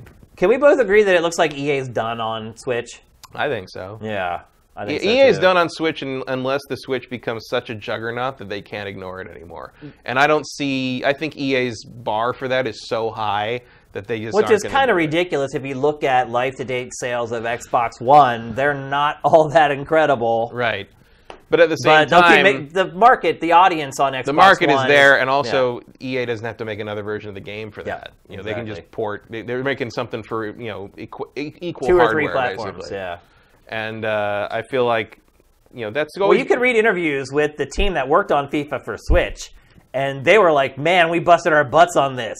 Because they're used to be able to just port it and just, like, make a couple tweaks here and there, and it's fine. They actually had to have a team this time to make sure it worked on Switch. It still ended up being a poor port that didn't run well, had missed a lot of the features that the other versions had, even after all that extra work that they put into it. So it isn't making business sense. The Nintendo fans aren't going to miss it all that much. I think we've probably seen the last of major sports franchises, or probably major action-adventure-ish franchises from EA on Switch, unfortunately. Yeah, although part of me wonders if, like, 2K Sports next year might just show up and be like, hey, we put NBA 2K on the Switch. Well, they did already, though. Yeah, but it looks great. It's got everything the big boys have. Like, I don't know. We don't know what EA was thinking, but there you go. I would be shocked if that happened. Me too. Because, I mean, I haven't seen great sales for NBA 2K18 on Switch either. I just don't think that's the platform for it. No, it's not. And also 2K... it has been very resistant to releasing games on Nintendo platforms. But also remember, I mean, you've still got the Nintendo effect there where, like, the third party's going to release their games and look at the sales, and no matter how well they're selling, they're going to look at, like, Mario selling 2 million in a week and be like, why don't we get that? Because you're not a Nintendo game. Yeah. And that's a demoralizing experience for any publisher. Yep. All right, let's move on to our last topic of the week. Today's a big day. Like we said, COD came out today. Call of Duty World War II. Also, the other big release today is the Xbox One X. The Zox. Also, iPhone 10. Right. Came out today. Unless you ordered one from that one UPS truck that was robbed. Yeah, which has turned out to be way bigger than I thought. Oh, I never had a doubt on that one. Really? I'm not getting one, but like... Holy cow, there's lines all over the city right now. It's like it's people desperately want to spend $1,000 on a damn phone. Yeah. Well, $1,000 for a phone, I can't think of too many things that's better to spend $1,000 on. True, but like, I mean, is there anything you use more in your life than your phone? No, but look, man, I've been buying and using Apple products for 31 years. Yeah. And the first thing I know is do not buy the first wave. You always wait for Apple's third iteration on anything. Yeah. So I'll probably upgrade to an iPhone 8, maybe, because I'm still on a 6. I'm on a 5. I have an iPhone 5. I was so mad about the removal of the headphone port and all the other stuff and all that stuff. But But I will say that like those new earpods or whatever seem pretty awesome. Yeah. Like they seem really cool. It's just now I got to replace all my stuff. I hear you. Yeah, I am not buying an X yet. It's too expensive and it's not cool. I mean, there's some cool gimmicks, but I'm not. I think my mom wants one though. I asked for one. I'll play with my mom's phone. I asked for one for Christmas, and I'm hoping that everybody who knows me will just pitch in a little bit of money. Well, also, because I have an iPhone 5. I mean, it's time. I need a phone. You definitely can justify the. I have waited. I've definitely paid my dues, so hopefully I'll get one. But anyway, for games, the big story today is Xbox One X. Is it? It is. It is. It definitely is. Reviews are going up. They've been up all day. There's tons of them on Sifted if you want to read them. Pretty positive, it the seems. Prevailing opinion is only buy it if you have a 4K TV with HDR. Yeah. And then some people would even throw in the caveat, only buy it if you have an OLED TV with 4K and HDR, because that's where they say you will really see the massive improvement. Matt, are you buying one? Did you buy one? I did not. You did not? Wow. I do not have a 4K OLED TV. Yeah, I don't either. Now, eventually I will, and I will probably get an Xbox One X if it's available at the time for that. In part because I don't have a 4K player of anything, right? You know, so you need something to run the. I've switched to buying the 4K versions of movies I buy. So I have a 4K version. You're future-proofing your 4K library. version of Guardians 2. I have a 4K version of Wonder Woman, and a 4K version of Planet Earth 2. But I don't have anything that plays it. Yeah. But I will eventually, and I figure if I'm going to get something for a new TV, I might as well get a Xbox that can also play games. So great. I will say this. I do have envy today.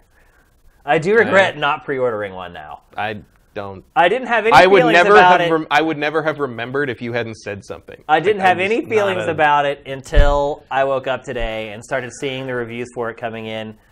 It also makes me sad because back in the day, you know, we would, wherever we worked, they just would show up and you just get one.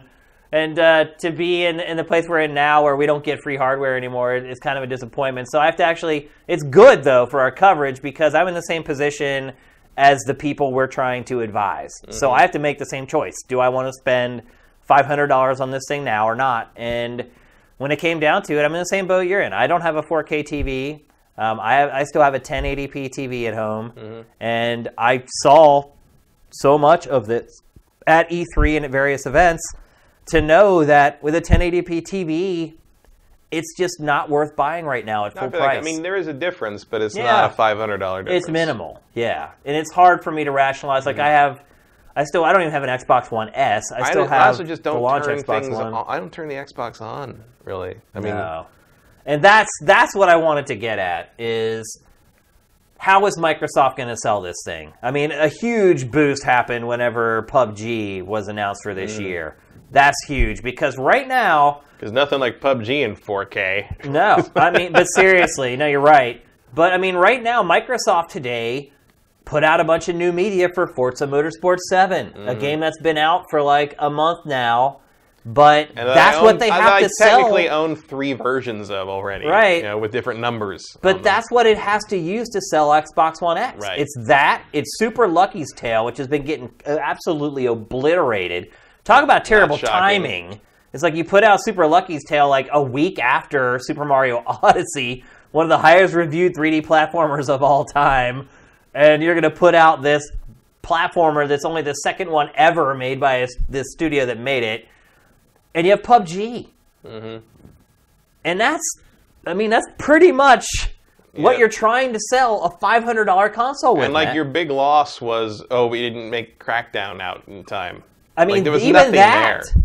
Even that is going to be a tough sell. Oh, yeah. I mean, you're essentially... Crackdown did not look very 4K at E3. No, not at all. Like 4K-E. Definitely not. It looked like 2K-E. Not even. It's a hard sell. I did not buy it, and now that like I've kind of got over like the morning of where you wake up, you're like everyone's getting the Xbox One X today. It's not out till Tuesday. You got time. I thought it was out today. The embargo was up today. Okay. I thought it came out on November 3rd. I thought it was after. I think it's Tuesday. Oh really? Well, I had gotten over it. Now I'm going to have to start all over again. Now you got a few more days. Think about it. To stew. I really thought it was November 3rd along with COD, but I guess I'm wrong. But I thought it was November 7th. I might be wrong. You may be right. I don't know. Either way, I'm not buying it. I didn't buy it today, right. and I'm not buying it on Tuesday. Either way, I'm not getting it. And I mean, really, what Microsoft is going to sell it with, it's not with Forza 7. It maybe is with PUBG, but like you said, does 4K PUBG really matter all that much? No, I certainly wouldn't buy another Xbox to play PUBG. I just play it on my existing one. Right. I mean, what it's going to sell it on is, hey, we have the best-looking third-party games. So do you think that we get to this place where it goes back to, like, the Genesis SNES days where, like, Microsoft is saying, hey, all these games look better on our platform? I mean, maybe. I mean, they've admitted that the X is kind of a boutique platform because they recognize that not a lot of people have the 4K TV to take advantage of it in a way that's meaningful, especially considering the price of the product. Yeah, not a lot of people have $500 sitting around either. Just to make their games look, let's be honest, marginally better. You're right. Do they look better? Yeah, they look. It's like, wow, it looks really good. Yeah. Does it look like give me $500 for it good? I don't think so. I'll say this, like, another game that they started pushing again today, and they've been pushing for the last couple of weeks, is Gears of War 4. Like, all of a sudden, they're publishing these, like, making of Gears of War 4 things. And I will say, on a 4K TV, an OLED, 4K TV with HDR, the difference on Gears of War 4 is pretty freaking mind-blowing. It looks like a painting. It really looks completely different. But that's just, think about the commitment you've got there. You got the $500 console, an OLED TV like that. To play a year-old game. Yeah. That you've already probably played already. Yeah. Already. To me, it's a hard sell. And like, I know there are lots of Xbox fans out there. The other problem I think they have is they're just going to buy it no matter what. Right, but the other problem I think they have is they don't have anything in the pipeline that is going to, in the way that Gears of War makes the art style makes it pop when it looks that much better.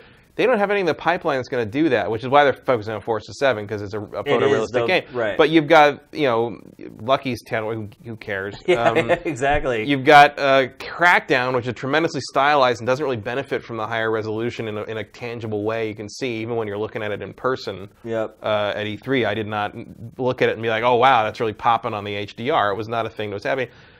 Sea of Thieves is a very stylized, cartoony look, which is not going to really lend itself tremendously to that. Outside of the water is probably going to look really nice. But they don't have something that really gives you that boom, like that look, that visual pop, that hint a Fable game might have. Yeah. But like, I just feel like they don't have anything in the pipeline that's really going to like make you sit up and bark. I mean, a Halo could have done Halo, that, maybe. Yeah. Even just a teaser, even just like a Halo 3 remaster anniversary thing or something that looked really good that made you feel fuzzy, like something. And they just don't have that. Yeah, I mean, it's like I said, the selling point of it is third-party stuff looks better. Right. I mean, that's really all it's got right now. And I just don't. I don't know if you saw, that's certainly not enough for me to buy a $500 console. I'm not going to speak for everybody. Well, Microsoft's games category was only up 1%. 1%. Everybody else put out these incredible financials over the last week. 1% for Xbox. And I don't know if you noticed this either, but Sony is starting to follow Microsoft's lead and is starting to concentrate less on hardware units sold and is now starting to publish this is how many people subscribe to PlayStation Network, which is a shame. I really like that hard data. But, yeah, to me, Xbox One X, man, it's a hard sell. And then you have the One S, which does HDR and does 4K movies.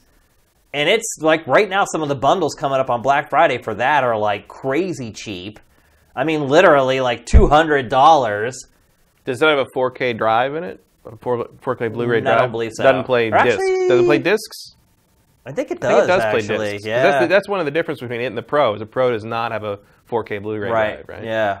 And you figure you can probably get that over Black Friday for $200, $250. Half or less than half of what you buy for Xbox One X. It's a tough sell. And look, I hear Microsoft saying, and that's the other thing. When we've talked on this show before about Xbox One X, you get the Xbox fans trumpeting, parroting, repeating what Microsoft says. It's so sad. You see it with politics. You see it with console wars. Same mentality.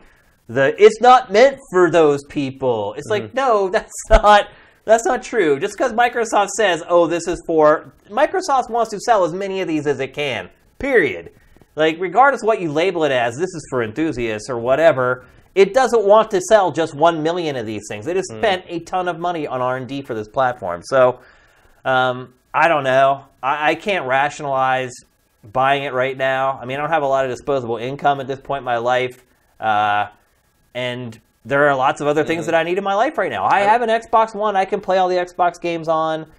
I have I have a PC that can run stuff in 4K, and I have obviously anything I have on Xbox One that's exclusive also runs on that because that's their whole cross-play thing. I mean, when the time comes to get something that can play 4K discs, that's going to be a real decision for me between the S and the X. I don't know if the X has enough more to offer to warrant the extra money to spend, and instead of like, why don't I just get an S, play 4K discs off that, and use my PC to play high-end game content from Xbox, through the Xbox app. Like I just don't know if the X offers enough as a gaming system to warrant the extra money over like just buying a 4K disc player.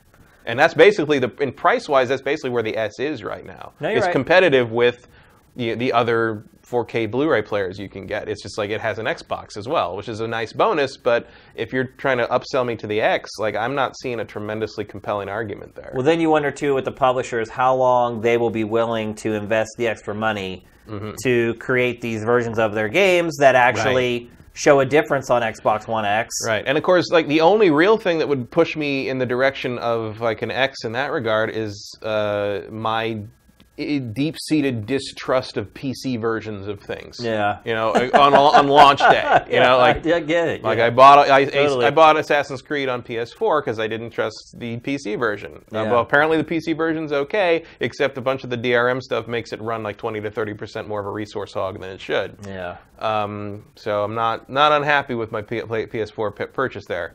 So that'd be the only thing that's really pushing me in the direction of getting the Xbox One X, was to have that option to have the best looking version of this game that is not the PC version. One thing I will say is that I will buy Xbox One X before I buy a PlayStation 4 Pro. Because to me, the upgrade that you're getting for the extra money you're spending is far more noticeable on the Xbox platform jump versus somewhat true, but like at the same. But I do play PlayStation way more, right? Which makes the decision more difficult. Well, the decision for Pro for me was cut and dry because the Xbox a harder decision because I have this PC you have a PC that runs stuff. So you have that. I don't have anything that runs Horizon Zero Dawn better. No, you're right. So like the only way to get these PlayStation games to run smoother and better and in higher resolution and with HDR is to have the Pro. You're right. Whereas I've already got this PC that can kind of play backup if I need it for Xbox games. And it's not quite 100%, but it's getting close to 100% of games are released on PC and console. Mm-hmm. It's not really, quite Sony and Nintendo exclusives are your standouts there. Yeah. And if you want the best experience in that regard, you need a PS4 Pro and you need a Switch. Yeah, for a while, most Japanese games weren't coming out on PC right away, but even that's starting to change. It is starting to. You're getting. I mean, Nier Automata's port was not great, but it was there. Yeah. Dragon's Dogma was a big hit, so you're starting to see kind of that B-list Japanese games starting to see that way in. Bayonetta came. Sega's doing a great job. Even if it's pushing their kind of recent back catalog on a PC. Sega's great with PC. Yeah. It always has been. Well, I think the purchase of Creative Assembly was a good influence to them. For sure, yeah. So I feel like, not to go all PC advocate or whatever, but I feel like you're pretty well taken care of there, and you just need to decide what you can't live without in terms of exclusives. Yeah. And the only parts of that equation that are relevant right now are Nintendo and Sony, because Microsoft has decided to give you, as a PC owner, everything you get from an Xbox. Yeah, it's pretty crazy. I don't know what else to tell you. Yeah, Microsoft. I mean, look, a lot of people don't have really powerful PCs. I mean, particularly as powerful as Xbox One X, because it is like... That is a lot of hardware for $500. Pretty freaking powerful PC in a little puny box. If you don't have a PC on that, like if you just use a work laptop or whatever, just something that gets you on the internet... I mean, you could do a lot worse than the Xbox X. Yeah, I mean, if you really think about the performance that you're getting per dollar, it would be hard for me to recommend somebody to build a PC, a powerful gaming PC, instead of just buying the One X. Yeah, you're probably, I mean, just for something like that's real, solid baseline capable, you're talking twice the price probably for off-the-shelf parts. Yeah, for sure. And that's if you want to put it together yourself. Right, an Xbox One X is plug and play, so there's a market for it. I just think it is small right now, and it's too small for me. But I'm not in that market yet. Right, so. But Microsoft also keeps saying it is small, so I guess if they're ready for that, and eventually the Xbox One X will be the new standard. And also, it'll eventually be cheaper. Right. And that's what I'm looking at. I'm like, I don't need it right now. They're playing the long game. Right. And that's what Microsoft needs to, because they ain't winning the short game. No, the short game's over already. I mean, that was lost almost on day one. So... I wish Microsoft good luck. It really kind of needs something. It's not doing well in the game space right now. I think it needs a more robust library of exclusives. And that's been a problem for years. the hardware isn't their problem so much. And it also... And it wasn't really a problem with the base Xbox One. No, it just wasn't. They're getting there. I don't know if you've messed with it recently. I had to turn it on for some stuff recently, and one of the recent updates, the OS moves like a bat now. Like it's real I just smooth. used it, actually. I used it yesterday. For the first episode of Beat Shane. I played a sifter for Beat Shane. It actually ended up being a really good competition. So keep an eye out for that, folks. But the speed of the OS is vastly improved. It is. It's way faster, for sure. The question becomes, can Microsoft kind of recover? And especially now that there's no real... They seem to be kind of moving out of... The industry as a whole seems to be moving out of that idea of generation lines, where every generation was kind of a chance to start over a little bit and see who made the mistakes, see who made the better approach. And it feels like at least Pactor seems to paint the picture that is a thing that's kind of not going to happen anymore. Well, the problem is you make all your money on software. Yeah, that's just how this industry works. It's just like. It's the Razer model. Mm-hmm. You give away the Razer, the cartridges are going to cost you an arm and a leg, and that's where you make all your profit margin. Sure do. And they do. And that's the same model that games work in. And when you don't have exclusive software that you are producing and you're getting all the money from, I mean, when you're working with third parties, you only make so much of a cut off third party I just games. think it's the variety. I mean, the lack of variety that in their own camp is hurting Microsoft. It's not even just variety; it's quantity. Quantity and variety. Yeah, but I mean, they're lucky if they get one game out a quarter. Yeah, but even if they do something, okay. So what if Halo was on track?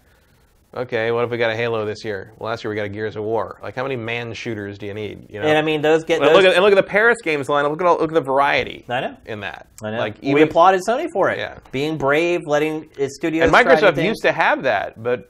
I guess was it Don Matrick that just sort of systematically dismantled their second-party software situation? Yeah. And replaced it with nothing. Yeah, I got nothing. They went full set-top box with it, and when that didn't work, they had nothing to fall back on. Which is very strange because Microsoft is a software company. It's not a hardware company. Well, they're also an OS company, and the Xbox One OS was terrible until recently. It's really crazy. So it's all the wrong moves. It has made all the wrong moves, without a doubt. So.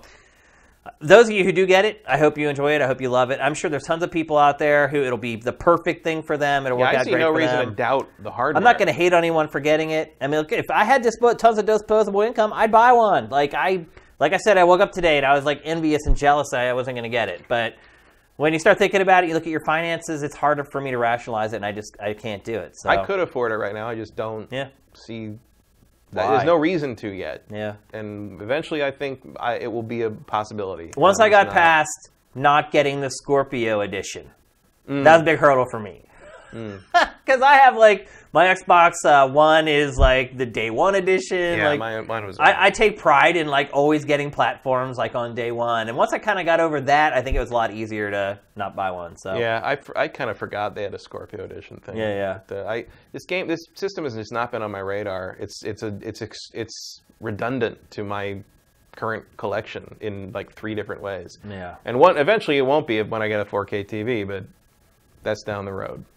All right. So those of you who buy it, I hope you enjoy it. I hope you love it. I hope it works out great for you, but we're just not ready for it yet. I mean, in Microsoft's favor, Microsoft will be part of my 4K solution one way or the other. Eventually. So that's one way they have, I think, done well strategically, is Sony's not part of that solution. You're right. You're absolutely right. True. Which is weird because Sony makes discs. I know. It's upside down. Everything's backwards. I don't know what to do.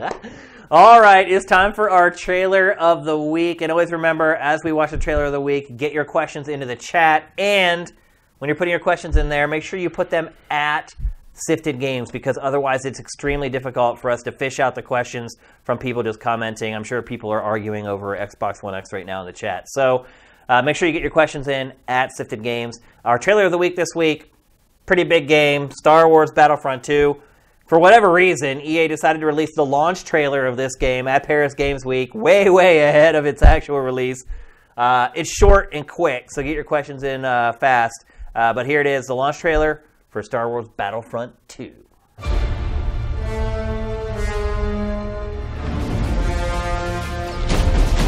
Get ready!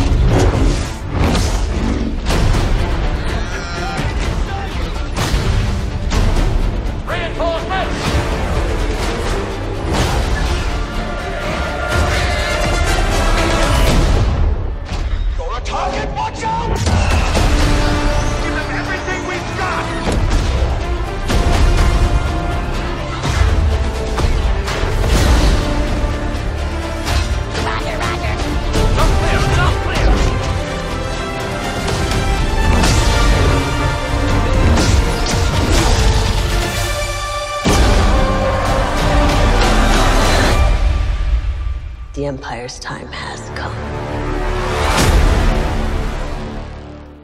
There it is. Hard to believe we already got the last trailer for that game. Yeah.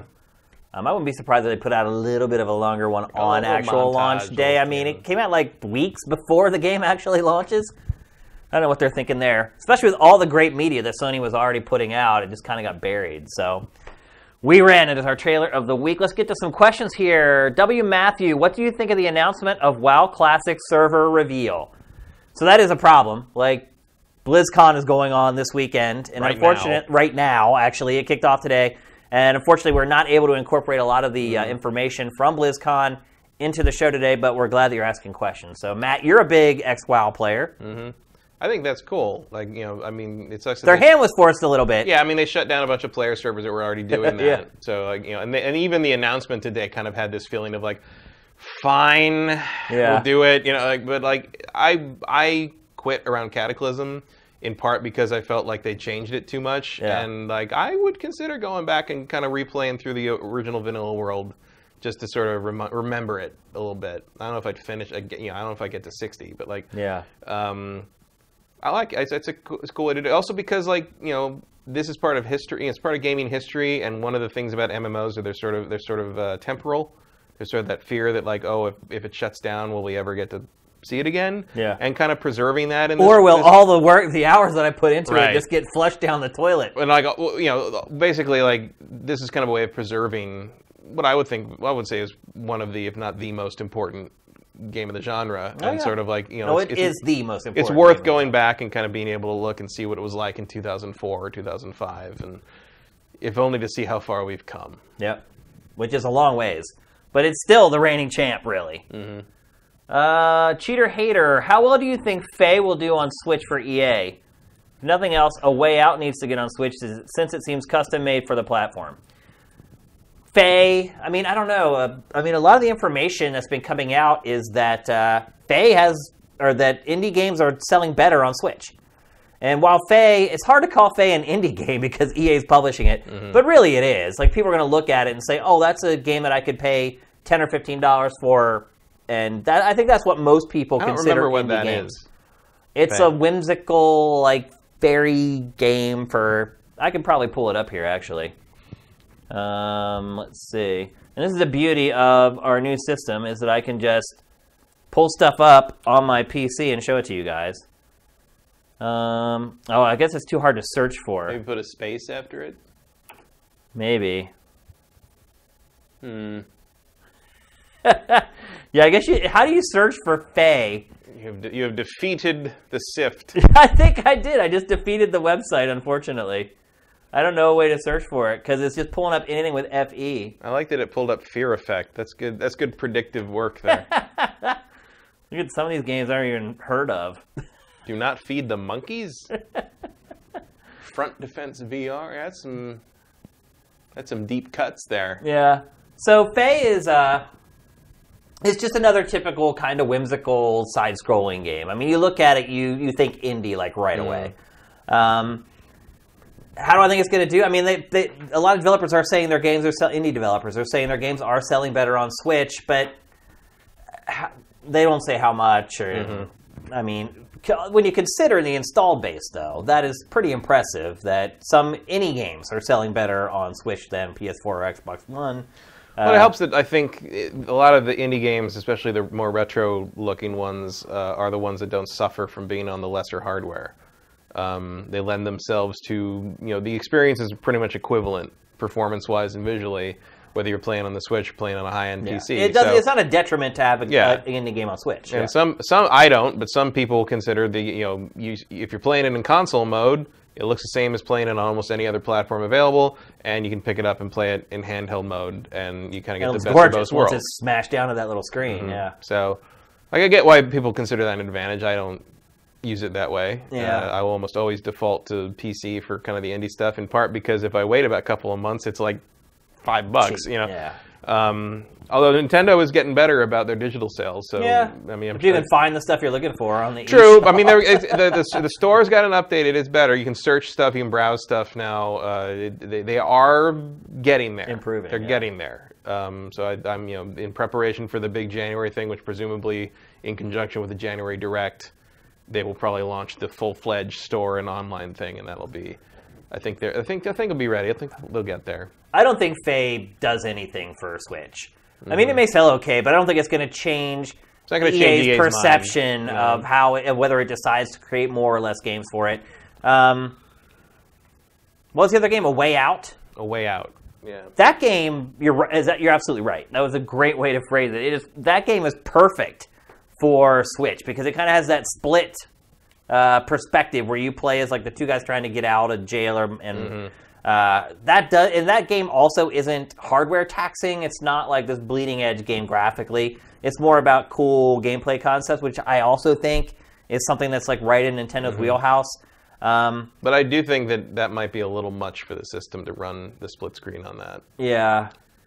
Certainly more than maybe EA is willing to put the effort into solving. Yeah, if you're gauging FIFA by, is to use it as kind of a barometer of how much effort EA is willing to put into a Switch game. Then, although I would really love to see the promo where you've got two people trying to play that game on like the stand thing with the tiny little controllers. Yeah. But I do think that is kind of the game that the typical Nintendo fan is kind of receptive to. Games with unique gameplay concepts and things like that. I think it's in the wheelhouse. But I don't think, just like Faye, I don't think that game is going to, I don't think it's even announced for Switch, but if it were and it sold well, I don't think that really changes EA's perspective on the platform. It cares about its big blockbusters selling millions of copies. Yeah. And you could eventually probably get there with EA games on the Switch, but I don't think they want to put the legwork in. Yeah. They've already got their revenue from these other sources, and they clearly seem to feel that the effort is not worth the time. Yeah, the payoff. They just don't think the payoff's going to be worth all the effort that they put in for it. So we'll see. The legacy. What do you expect from Sony at PSX and the Game Awards? Dreams, maybe? Oh, boy. Also, what are your thoughts on the Activision microtransaction patent, where they are pushing to selling weapons in the lobby that players use to kill you in multiplayer? Let's take it one at a time here. What do you expect from Sony at PSX and the Game Awards? We talked about that a little bit. We kind of thought that we might see Death Stranding at the Game Awards. It's not Sony, but... Yeah, but... Kojima feels Sony-ish. Is it not Sony, though? It is Sony. Is it? Yeah. Is Sony making that? Like I think publishing it. Again, you can pull up the handy-dandy internet. Thanks for our new setup. At least this one's more than... This one will definitely pop up. Two letters. So. Yeah, see, it's only coming to PS4 right now. Yeah, published by Sony Computer Entertainment. I like how we have a naked... Sure. Norman Reedus' ass. Welcome. Best game page banner ever. It's freaking great. Naked Norman Reedus staring at dead whales. It's just another Sunday night. Yeah, that's freaking great. These are all the people that spent too much on loot boxes. Yeah. So, what if that's what the game's about, like metaphorically? It is Kojima. It's quite possible. Yeah. So we talked about, we think we'll see Death Stranding at the Game Awards just because of the relationship between Keighley and Kojima. As far as PSX is concerned, I wouldn't be surprised if we don't really get hardly anything at PSX. I think we'll see more Days Gone. Yeah, because that was absent at Paris Games. And that seems to be kind of a more domestic push. Or, I was talking earlier about how we saw so little of God of War at Paris Games Week. Yeah, it could be a place they blow Maybe they show a little bit more, because it's coming up quick. Maybe I feel like either that or Video Game Awards might be where we see maybe some first gameplay of Ghost of Tsushima. I was just going to say that, yeah. One or the other. First gameplay of Ghost of Tsushima from Sucker Punch. And I think we will see Dreams. Yes. We cheat a little bit when we talk about Dreams. But Dreams ain't dead, folks. No, it's not dead. It's coming. Yeah, it's coming. And that's all we're going to say about it. What was his last question? Oh. Thoughts on the Activision microtransaction patent where they are selling weapons in the lobby that players use to kill you in multiplayer. I think that's genius. I think that's very funny. Yeah. I think it's a great idea. I mean, I don't think... That was a pretty good gun you just died to, huh? It's a great idea. Yeah. It's really smart. I can't really patent that. That's total bullcrap. Yeah, I don't know if you can patent that. But I love the idea of it because how many times have you played a shooter and you got gunned down by somebody and you're like, what? Like, your gun is like OP or whatever. As long as it's not just the option to buy it with real money.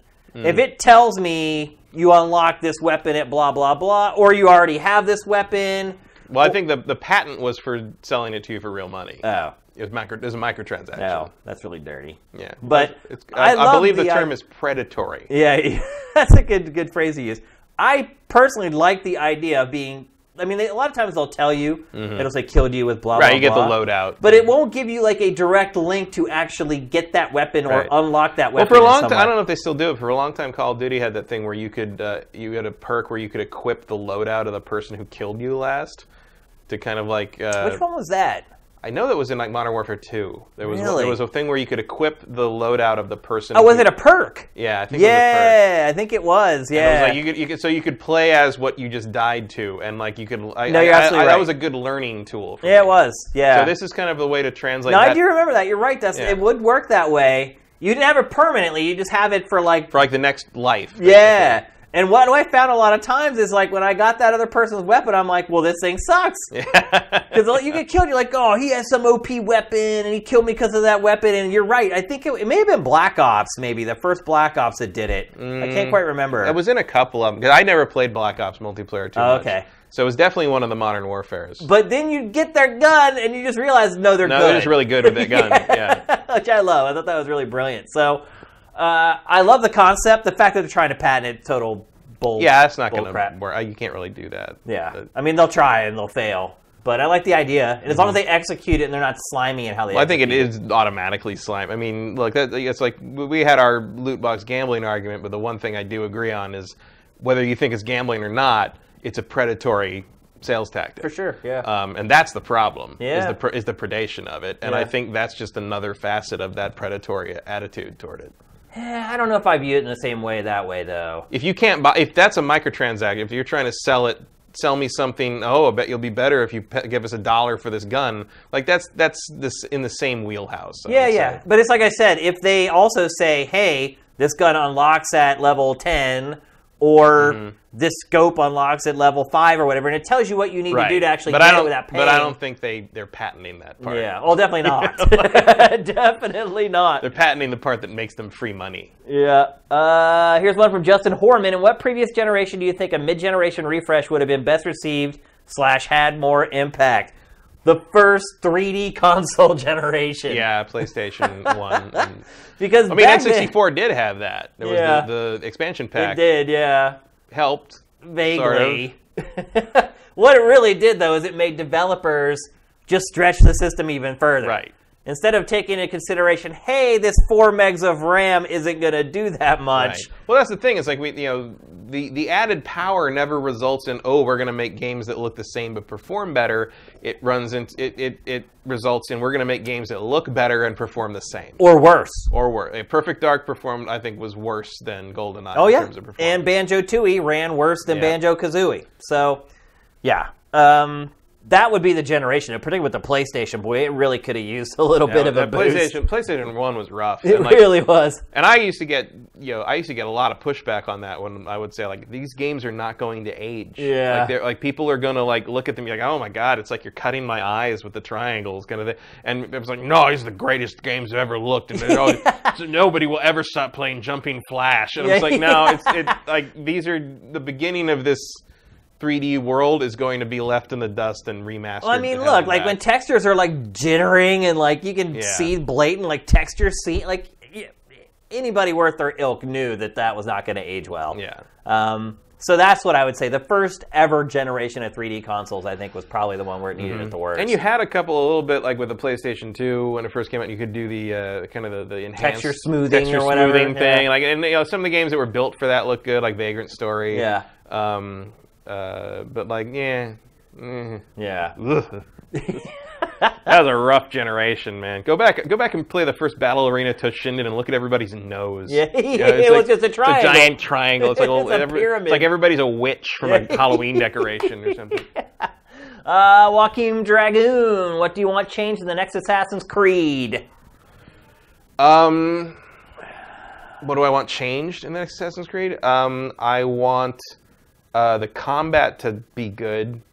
Because I feel the more and more I play, the more I feel like the combat is at best a lateral move from what they already have. And yes, you can't counterattack your way to it. I agree. But it's just there's just nothing there. It's just sort of, and I stay stealthy so I don't have to play the combat because I can hack my way through 10 guys easily at this point at this level. But it's not fun to me. I don't find it interesting. I don't understand why Ubisoft can't get it right. Why can't it create a decent combat model? I feel like they're trying to do Dark Souls, but they either don't understand or don't care why Dark Souls works. Yeah. And they're just sort of they can't do that because it would be too hard and they would lose their whole casual audience. But there is a halfway point you can make. And I think they've lost, I mean, the lack of counterattacks, the lack of a lot of like kind of nuance in what you can do in the combat like loses something. The fact that you don't really have, I mean, the old combat was too automatic, but this combat like feels kind of boxing you into like I'm just going to stand here and hack at guys as they ride past me like morons on horses.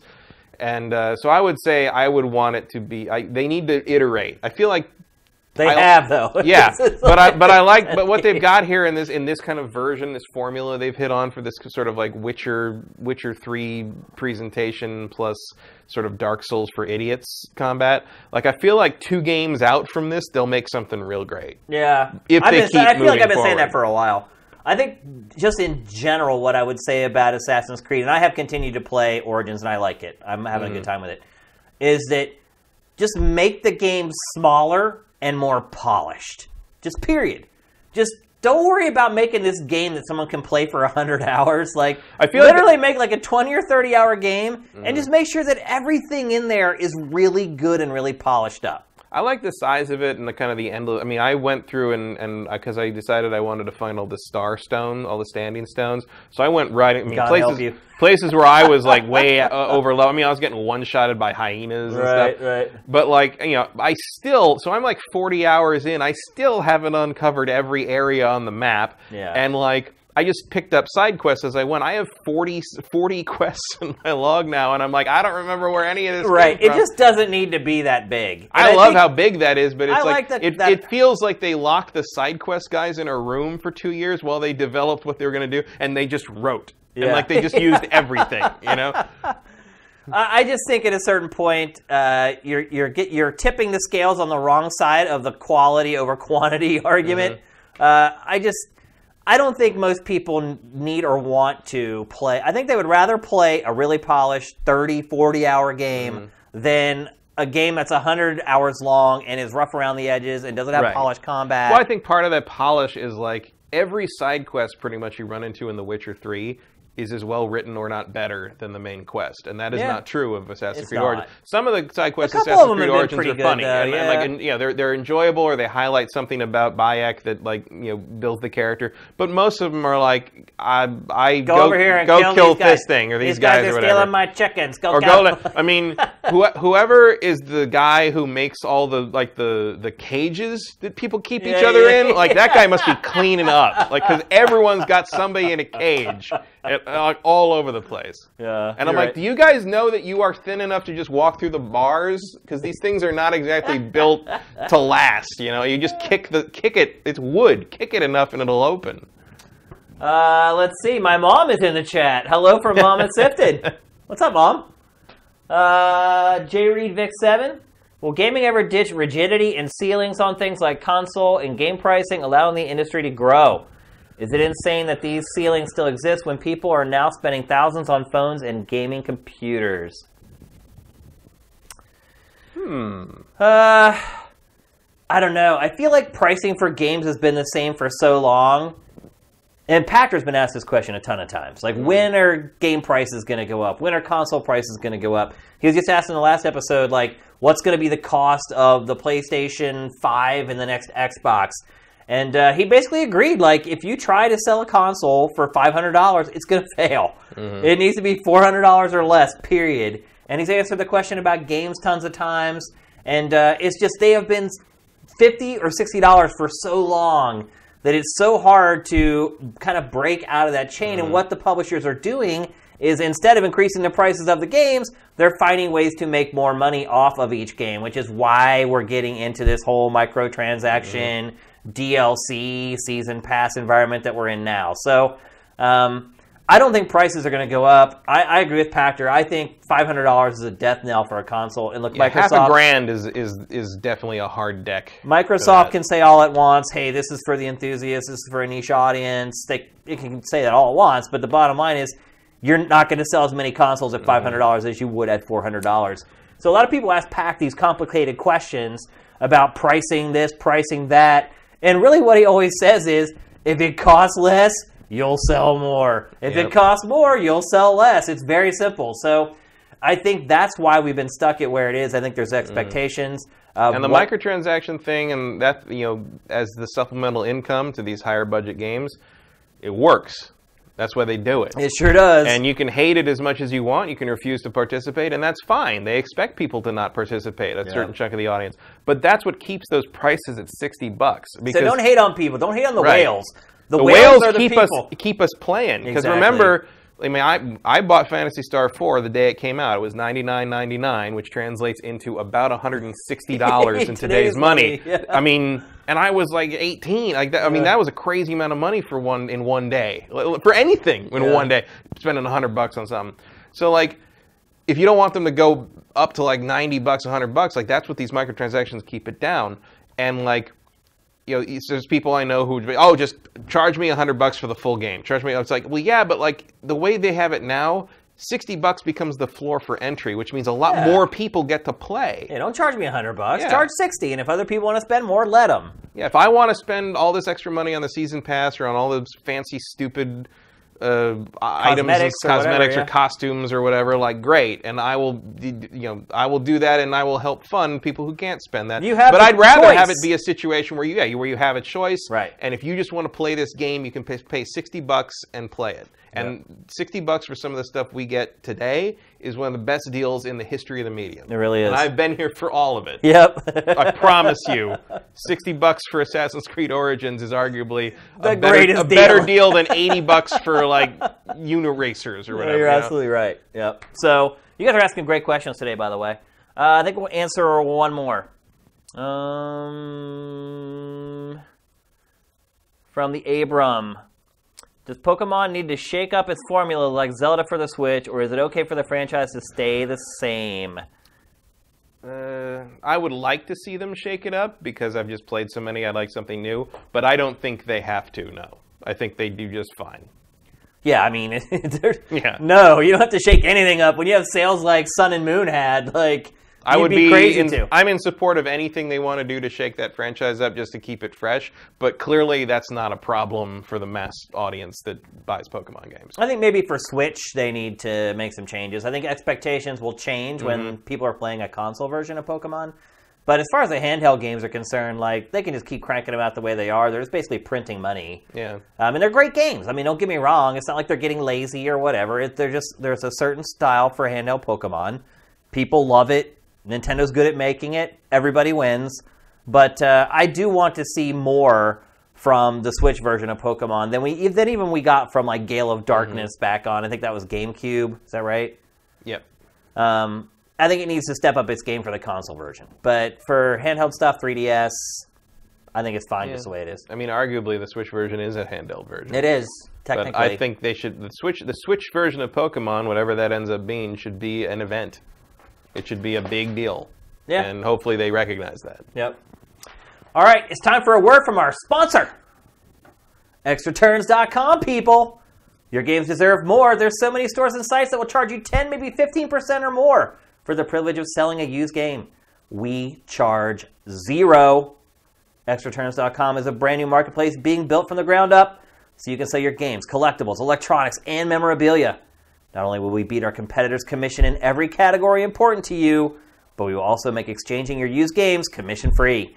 You get 100% of the value of your collection. Wow. How do they do it, Matt? How are they going to do it? Sign up for the pre-launch and share us on social media to be entered to win an SNES Classic this holiday season. So there you go, extraturns.com. Big thanks to our sponsors. We appreciate it very much. Did get an update from them over the last week. They are working very hard at launch. They appreciate very much all the messages you guys have sent them on social media. They hear it. And we should have new updates on exreturns.com in the very near future, including a relaunch date and all that kind of stuff. So stay tuned for that. I think that's it, Mr. Kyle, for GameFace 108. I got a great weekend of gaming coming up. I'm trying to polish off Mario. Gonna keep playing some Origins. The first Beat Shane will be going up on the site tomorrow. I should also address. So the first Ask Shane Anything went up. And people were bummed out because it's a Patreon thing. So people who are giving $10 a month per more get a 3-day early access to it. And I just want to say, I hate it too. I mean, I hate that there are people who have supported Sifted from launch day who have to wait 3 days to watch a piece of content because of the Patreon. So I hear you. I totally get it. Unfortunately, that's just kind of the way Patreon works. And we did... Patreon's weird. It's like right before the day when it turns over, like Halloween, we lost a bunch of patrons and a ton of money towards the Patreon. And some of those people have come back already. I don't know what the deal is, but... they just didn't want to pay. I guess. But see, they can't get the content until they paid. So I don't know what the deal is. No, if you can't afford it this month, you can't afford it. Yeah, I totally get it.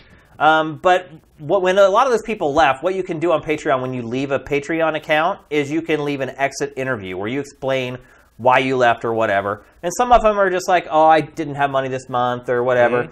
But the vast majority of them were, I did not feel like I was getting more for the extra money I was paying versus the other people. And so we're getting direct feedback from our Patreon saying that people want more if they're dedicating more money to the higher tiers. So... it is what it is. And again, I don't like it. And if you're someone who supported us from the beginning, like I can't tell you how much I appreciate everything you've done for the site. But unfortunately, we made the decision to go to Patreon, and that's how it works. And unfortunately, it's just some bumps in the road. But anyway, the feedback on the first Ask Shane Anything has been great. Those of you who have watched it seem to like it a lot. And it will be unlocked. Should be Sunday, tomorrow or Sunday for everybody else. So make sure you give it a watch. And we'll re-promote it as free for everyone. But... I brought that up because Beat Shane is going up tomorrow, and I will say it was amazing. It went really well. It was a really, really close competition, me playing a sifter. And that'll be going up tomorrow, and it's going to be the same deal where it will be on a delay for people who have contributed X amount of dollars per month to our Patreon. So thanks, you guys, for understanding. I really appreciate it. I wish we could have survived just on our subscription service. It just wouldn't have worked. And the bottom line is, if it weren't for the Patreon, neither of these shows would even exist, and we wouldn't be sitting here right now. So sometimes in life, you got to take the good with the bad. So we're still here. Hopefully that's good in your impression. It's good for me, it's good for Matt, and it's good for Sam. We're all happy to still be here. So thanks again for everything. You guys are great. Have a great weekend. GameFace is up and out.